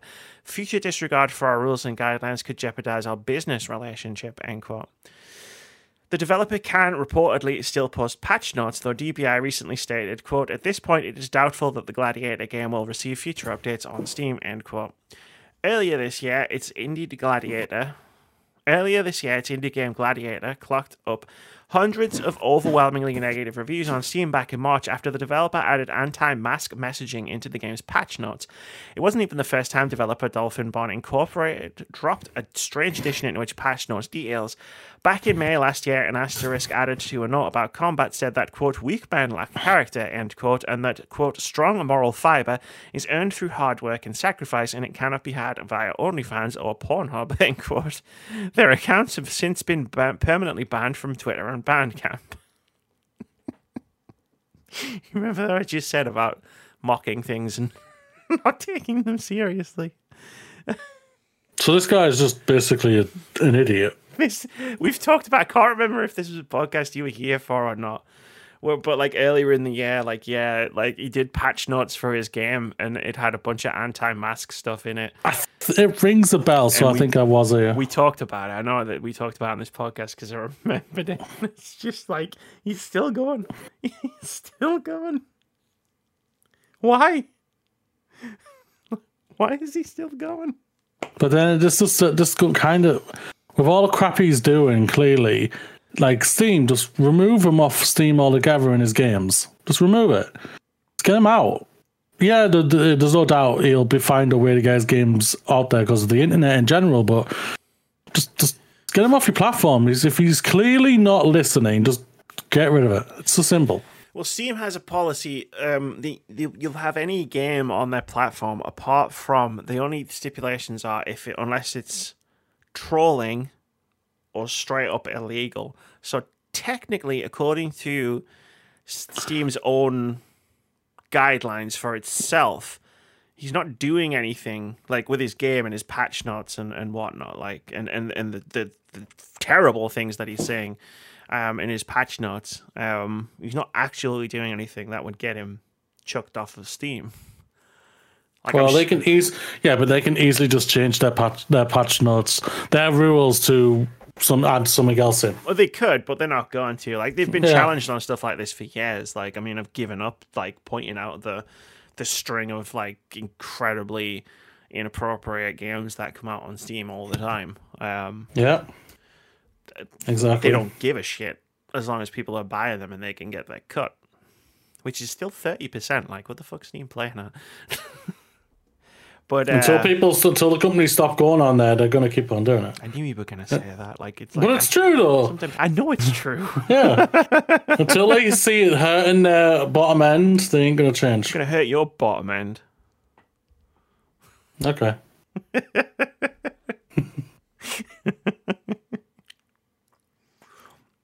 You see what you've done, Dolphin Barn? This is what they want. They want us to fight. Yeah, but see, you threatened to beat me up on many occasions, so I'm used to it already. I don't, man. Like, oh no, people are gonna get the wrong impression about me. I think I no. I'm a nice person. I'm not that nice. Yeah, Steam do better, but they're not going to. But I'm still going to say it. They should do better, but they won't. Yeah, no doubt. How long have we been going? Let's laugh at this crypto one. Let's just laugh at the crypto one. We'll do that, and then that'll be it. Yeah. We'll save the other one. The other one's an interesting discussion, and I don't want to try to have it quickly, so we'll just do this crypto one. Another crypto game crashes and burns, won't issue refunds to backers because there's no money left. This is from Andy Chalk over at PC Gamer. Strap yourselves in. Who writes, Untamed Isles, a quote, monster taming turn-based MMORPG, end quote, that found major success on Kickstarter has been put on hiatus because of the crypto crash. Kickstarter backers are being told that there's no money left for refunds. The 2021 Kickstarter campaign for Untamed Isles rang up a remarkable $527,000 in backing, more than 4 times its initial goal. It promised a fully open world with, quote, unique areas for friends to gather, practice PvP, trade, breed monsters, clear dungeons, and play through the story of Untamed Isles socially with open voice proximity communications, end quote. It also boasted a, quote, play-to-earn, end quote, model in partnership with Direwolf, which would enable most of the items and all of the monsters in the game to be tokenized and bought, sold, or traded in various marketplaces or the in-game auction house. Unfortunately, this commitment to crypto is where it all went wrong. Shocking. Developer Fatloose Studios wrote on Steam, quote, to work on this project, we brought more than 70 staff members on board, and we were working relentlessly for more than 2 years to build the game we were all dreaming about. There's a mathematical thing that does not add up there. The truth is that the cost of development is high, and there were lots of bumps on our way to this moment. Since we started the journey in 2020, the economic landscape has changed dramatically, both generally and specifically for cryptocurrency, and we are not confident in the current market. We ran out of financial resources, and we can't carry on the development at this moment, end quote. Fatloot said, quote, it leaned into the crypto market and expanded rapidly off the back of the positive interest, end quote, which left it in an untenable position when the crash came. Untamed Isles is not primarily a crypto-based game, it added, but funding from crypto investors is necessary to get the game finished and launched. The studio said, quote, unlike many of the projects that have floundered in the storm, we actually have a great game design that could stand on its own 2 feet. But until the crypto situation is resolved, and we're confident it will be at some stage, then we have to hibernate development on this project, end quote. The, quote, crypto situation is an understated description of the market collapse that has sunk cryptocurrencies to their lowest values in years. There's also a growing backlash against cryptocurrencies and NFTs among wider audiences. Free-to-play auto-battler Storybook Brawl was review-bombed in March after the developer was bought by a cryptocurrency exchange, and in May, Wikipedia announced that it will no longer accept cryptocurrency donations. Fatloot explained in a live stream last week that things started to go sideways when MMOByte posted a video in July apologizing for supporting Untamed Isles and disavowing crypto games in general. Host Styx said in the video that he is, quote, very strongly against these specific types of games, end quote. Fatloot said those events triggered a cascade effect that caused other mainstream media companies to cancel planned coverage. Influencers who had been lined up to push the game also started to pull out. Pre-sales fell well short of anticipated levels. Just 50 pre-sales were made rather than the hoped for 2,000 to 3,000. The more significant long-term issue, though, was the impact of the crypto crash. Unfortunately, while investors were able to dodge the bullet and people who pre-purchased the game and Fatloot tokens will be given refunds, individual backers on Kickstarter and BackerKit are out of luck. The Kickstarter campaign promised that full refunds would be issued to all backers if Untamed Isles failed to launch, and numerous backers have asked for one, but an FAQ at untamedisles.com says that refunds will not be available because there's no money. That's gone over about as well as you might expect, which is to say not well at all, and there's also quite a few backers upset that the project was based on cryptocurrency in the first place. The presence of the game on Steam may also contribute to the confusion because Valve banned all games incorporating NFTs or cryptocurrency from Steam last year. Its presence could be explained by the fact that the Steam listing makes absolutely no mention of the cryptocurrency integration. Hiding that aspect of the game doesn't seem great for its long-term future on the storefront, but gamers coming to the project through Steam would be given no indication of the presence of cryptocurrency integration. Done? I need to take a drink, yeah. So I'm just going to do this instead.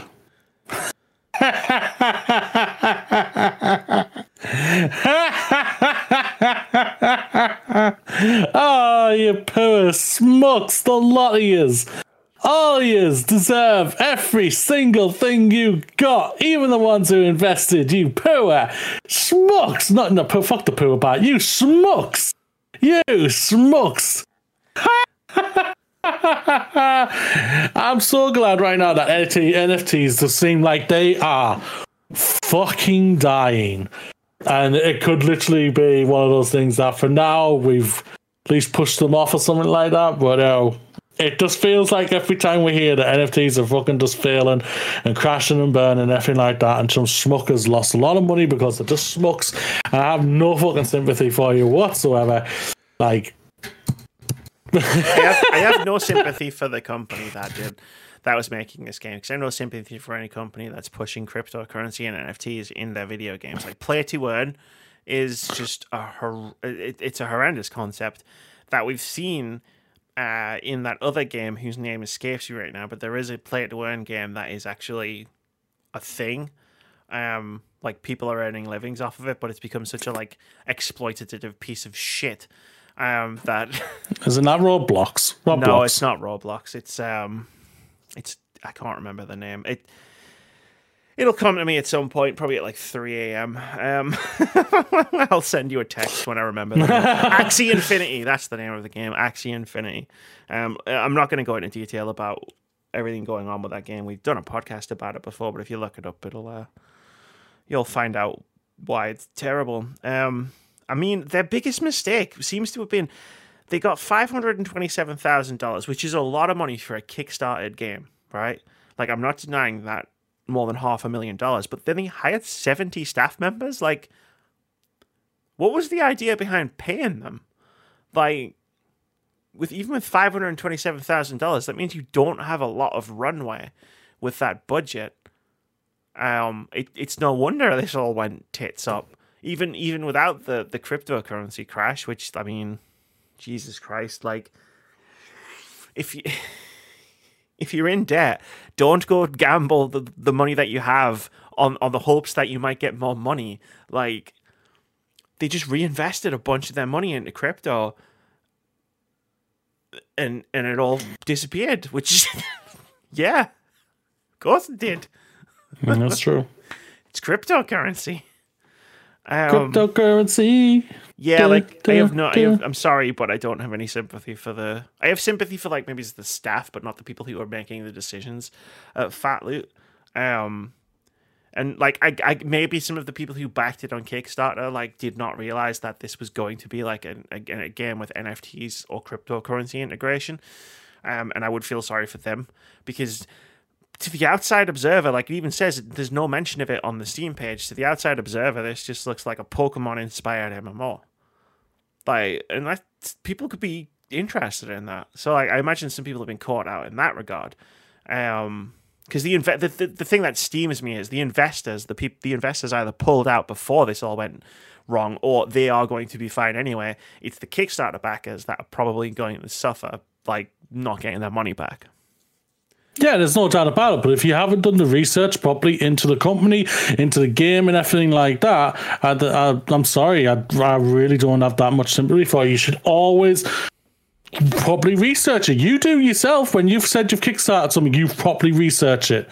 That's you true. Do. So, no, absolutely. So I'm sorry, but if you just see something saying, "It's the Pokemon game I've always wanted, I must put money down," I'm thinking you just all you're seeing is star eyes. You're using your star eyes and dollar eyes, thinking you can get something, and it's just not worked. And I never ever feel sympathy for people like that. So it depends what information is available. That's fair. That's true. I'm on the Kickstarter page right now.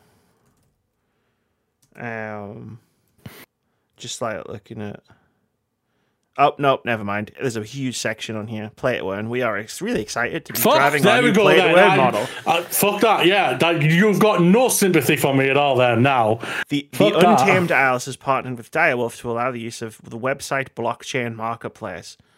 Yeah, okay, fair enough. I take it back. I don't have any sympathy for anyone who backed this game on Kickstarter. Like, you're getting into something that you shouldn't be getting into. Like, the warning signs have been there for years about cryptocurrency, about play to earn, about blockchain. Like, at a certain point, there's only so much someone can warn you away from that stuff, and you gotta do it. You gotta either listen or not listen and suffer the consequences. So sorry, I take it back. The information was there. Thank you. If it hadn't have been there, though, I would have stood by my point. Because at the end of the day, that means that company's putting themselves even more in a liable situation, even though they have no money to fight with or even defend themselves with, to get taken to court for people. This company lied to us. We did not know these did not have NFTs or play to win, stuff like that. So that means they could just get sued. But what money can they give when they get? It becomes a dicey legal situation. It depends on like how ironclad Kickstarter like FAQ is in terms of legalities, because as much as they're saying we don't have any money, we can't refund you the game, we can't refund you your Kickstarter pledge, they also say on the Kickstarter like you can get a refund if the game doesn't come out, and now the game is not coming out. It doesn't matter whether you don't have any money or not. If the game's not coming out, you promised to refund Kickstarter pledges, so there might be something there for that. No doubt about it, but they won't. But it all depends on what money they'll be able to get, if they're able to get anything. Because, like I say, the company has no money, so but they have assets. And it sucks. That's true. We'll see what they can do. We'll just see what happens. Like, I love laughing at companies that think NFTs and crypto is a good idea. Square Enix.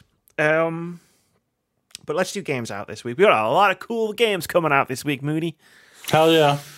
2 games on August 23rd. We got Midnight Fight Express coming to PlayStation, Xbox, PC, and Game Pass. And we've got Saints Row coming to PlayStation, Xbox, and PC. On August 24th, one game called Islets is coming to Xbox, Switch, and PC.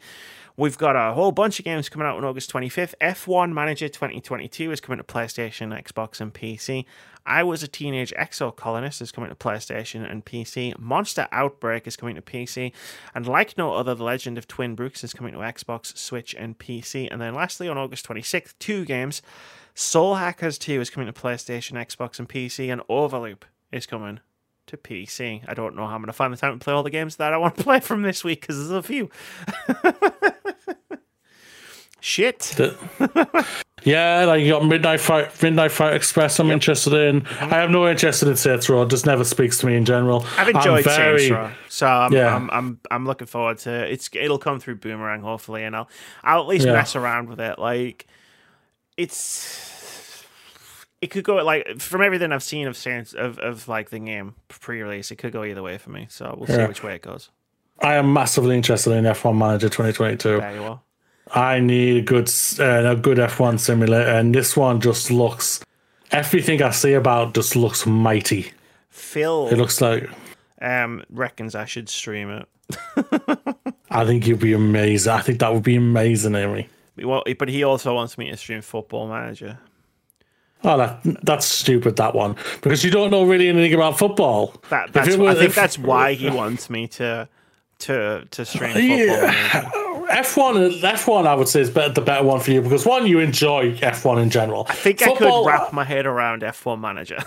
Yeah, football one. I think if you had an interest in football, take away what happened with the women winning the Euros and everything like that, amazing achievement, everything like that.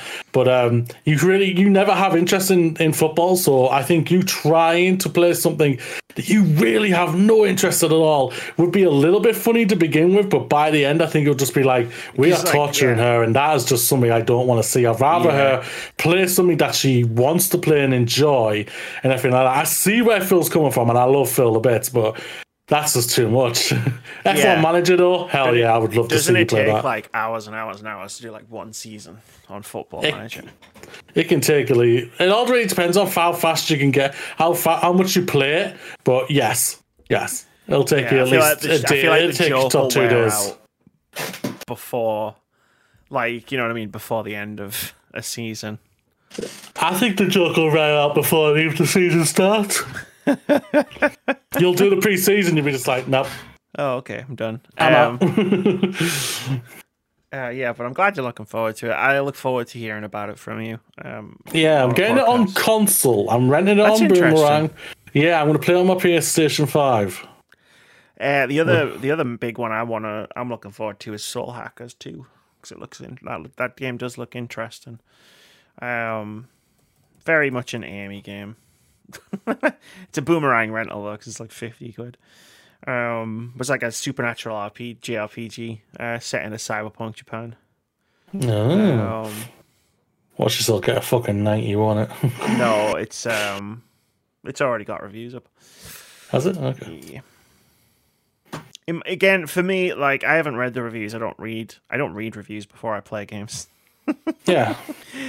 Why did I stick with doing reviews for so long when I'm like, I don't read reviews before I play games? Like, what? That's true. I don't know. Like, I'm so glad you've finally hit your niche.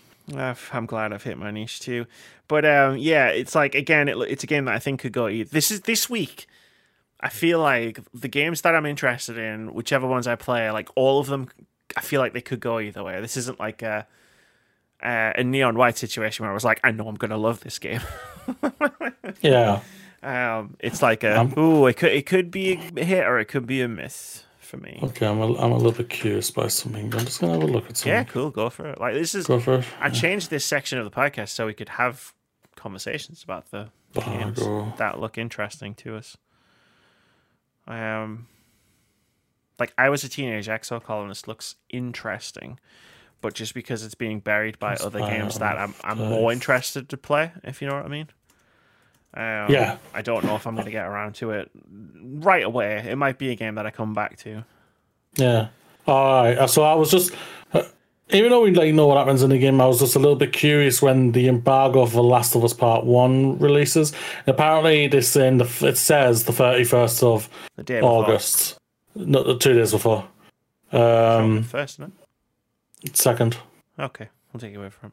I'm just going off your calendar, Amy. But yeah, I Was Teenage Exocolonist, like a narrative RPG with card battles. And, you do like your card games. I'm surprised you haven't give Yu-Gi-Oh! A chance. I do, though? I don't know if I do. Like, you always seem like you give them a go. Like, what was it? Which one is it that came out that was one of the best rated games this year? White Neo or whatever? Yeah, Neon White, yeah, sure. Neon White, yeah. The fact that the weapons were also cards and stuff, that was kind of like, it wasn't like that because they were cards, like, that I was playing. You know what I mean? Like, it wasn't like because it was a card, had a card system in it. It was just, that was how it worked, you know? Like, no, that's fair. My thing with card games is I get frustrated at them a lot because I'm bad at them. Like, and I'm thinking of starting to collect the Pokemon cards and get interested in the game. Maybe I'm just having a negative reaction to all the money I spent on Magic the Gathering.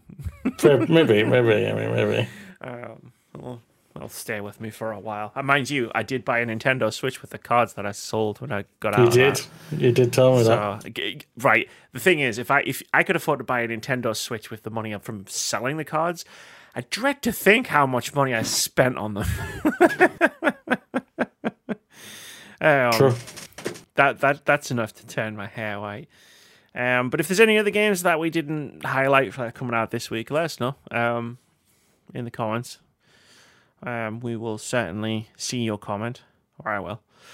Yeah, she will. I won't. I get notifications. I don't. Some of them are great. Some of them aren't. It's time for Open Critic Head to Head. This is the game we play every week where we try to guess the Open Critic average of at least one upcoming game. Whoever guesses closest to the score gets a point. If you manage to guess the score correctly, you get 2 points. Last week we stopped clicking. You're not on camera. Stop clicking. It's just annoying. You can cheer in a second. Last week we tried to guess the Open Critic average of Rollerdrome. I can mute you, you know. In fact, I could finish the podcast myself. Don't be like that. Last week, we tried to guess the Open Critic average of Rollerdrome. I guessed it would get a 77. Moody guessed it would get an 80. At the time of recording, Rollerdrome has an Open Critic average of 80, which puts the scores at Amy 15, Moody 19, guests 3. I'm on a bit of a hot streak of like on the dot guesses. My last 6 guesses, I've got 5 of them on the dot. Guesses. I mean, that word is doing some heavy lifting in that sentence, Mooney. Guesses. Well, they're all guesses. They always are guesses, Amy. They were all guesses. If I put down every single name in this doc for the rest of the year that we were going to play Open Critic head-to-head on, would you or would you not just copy-paste the same number into every single one? No, I wouldn't. I don't believe you. I don't think The Last of Us Part 1 is going to get an 80 next week, so I think it's going to be higher than that. We're doing The Last of Us Part 1 next week. Oh, don't be that pathetic, Amy. I'm not going to be... It's a game that came out once before. So, doesn't mean it can't get reviewed again. No, sorry. It's a game that came out twice before. That's true. That is true. It'd be like putting Skyrim on here because it's getting released on Google Home. Hell yeah. Sorry. Hell yeah. I had to stop there because I realized I'd said the G word and I didn't know my speaker wasn't listening. No. Was it Vitz's podcast where it started talking? Just randomly started explaining something to me when Vitz was on. I was like, what the fuck? That was a Chaos podcast, though. It was. It was a good one, though. This week, we're trying to guess the open crit average of 2 games. The first one is Saints Row, and I already put my fucking number in. It's 80. I'm taking Moody's numbers because the second one is F1 Manager 2022, and I also put 80 because I wanted his numbers. I want to see if it works for me. And I've gone the opposite. I've gone 79 for Saint Row, and I've gone 81 for F1 Manager. I don't even hope the game's getting 80, Moody. I hope, just to really rub it in on you, I hope that Saints Row gets an 81 and F1 Manager gets a 79. That would be parodic justice. That would be even funnier than me getting it. I deep down think F1 Manager will. I think we're looking at an 85, maybe an 86 for that. I just have this feeling with it. When it comes to Saint Row, I actually think lower. But I'm just going to be stubborn. I'm going to be stubborn. Yeah, I'm just going to be stubborn. Like just get as close to you and block you. Like I said, yeah. I think Saints Row could go either way, you know. And with F1 Manager 2022, like I know I've staked out the 80s as a meme basically, but my actual thoughts are Saints Row could be up, it could be down. I don't know. And F1 Manager. I'd like, apart from Football Manager, like sports games in general could be pretty inconsistent in terms of like where they outland on Open Critic. So I if I was trying to do this seriously, I'd be at a loss for both games. Like it'd be a lot more difficult. Like I see nothing but advertisement for F1 Manager. I don't see any advertisement for Saints Row. I wanted to go on. I mean, I see constant adverts for a lot of things that aren't great. Oh, no doubt about that. But I'm just like, but you know what I mean? It just doesn't seem like even the company, is it 2K for Saints Row? Mm-hmm. Or Take-Two? Probably yeah, either Bracer. One. Probably, yeah.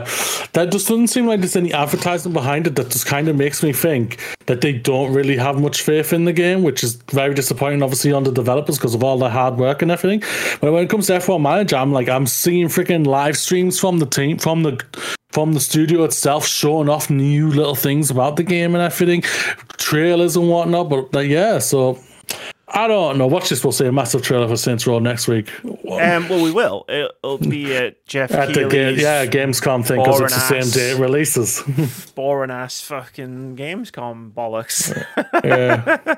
I don't know. We'll see. Like, and hey, it'll probably be a trailer with like review quotes and stuff. But like, I don't know. Like, a lack of advertisement to me doesn't necessarily suggest that the game's doesn't necessarily suggest anything about the game's quality. Like, I remember years ago when Bethesda said they weren't giving out review copies of Doom to like outlets, so naturally everybody assumed, oh my god, they're not giving the review codes, that means the game sucks, and then it turned out the game is awesome.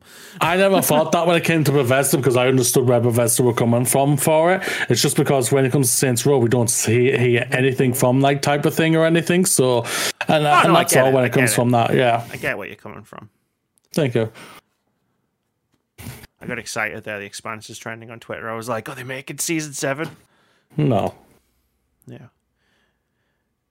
Anyway, let's get out of here. Maybe Embracer will buy it and create season 7 for us. Don't. It's like a monkey's paw thing.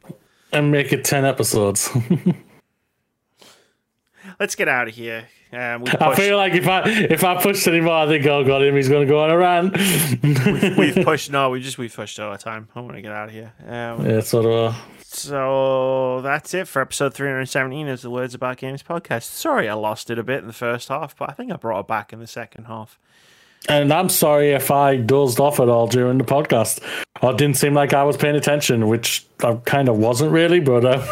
I was going to say, it's fine. Look, we got a podcast in the bag. You know, next week you'll be on camera. You won't be able to doze off. Wait, did you actually doze off? Is that what happened? You're not saying no.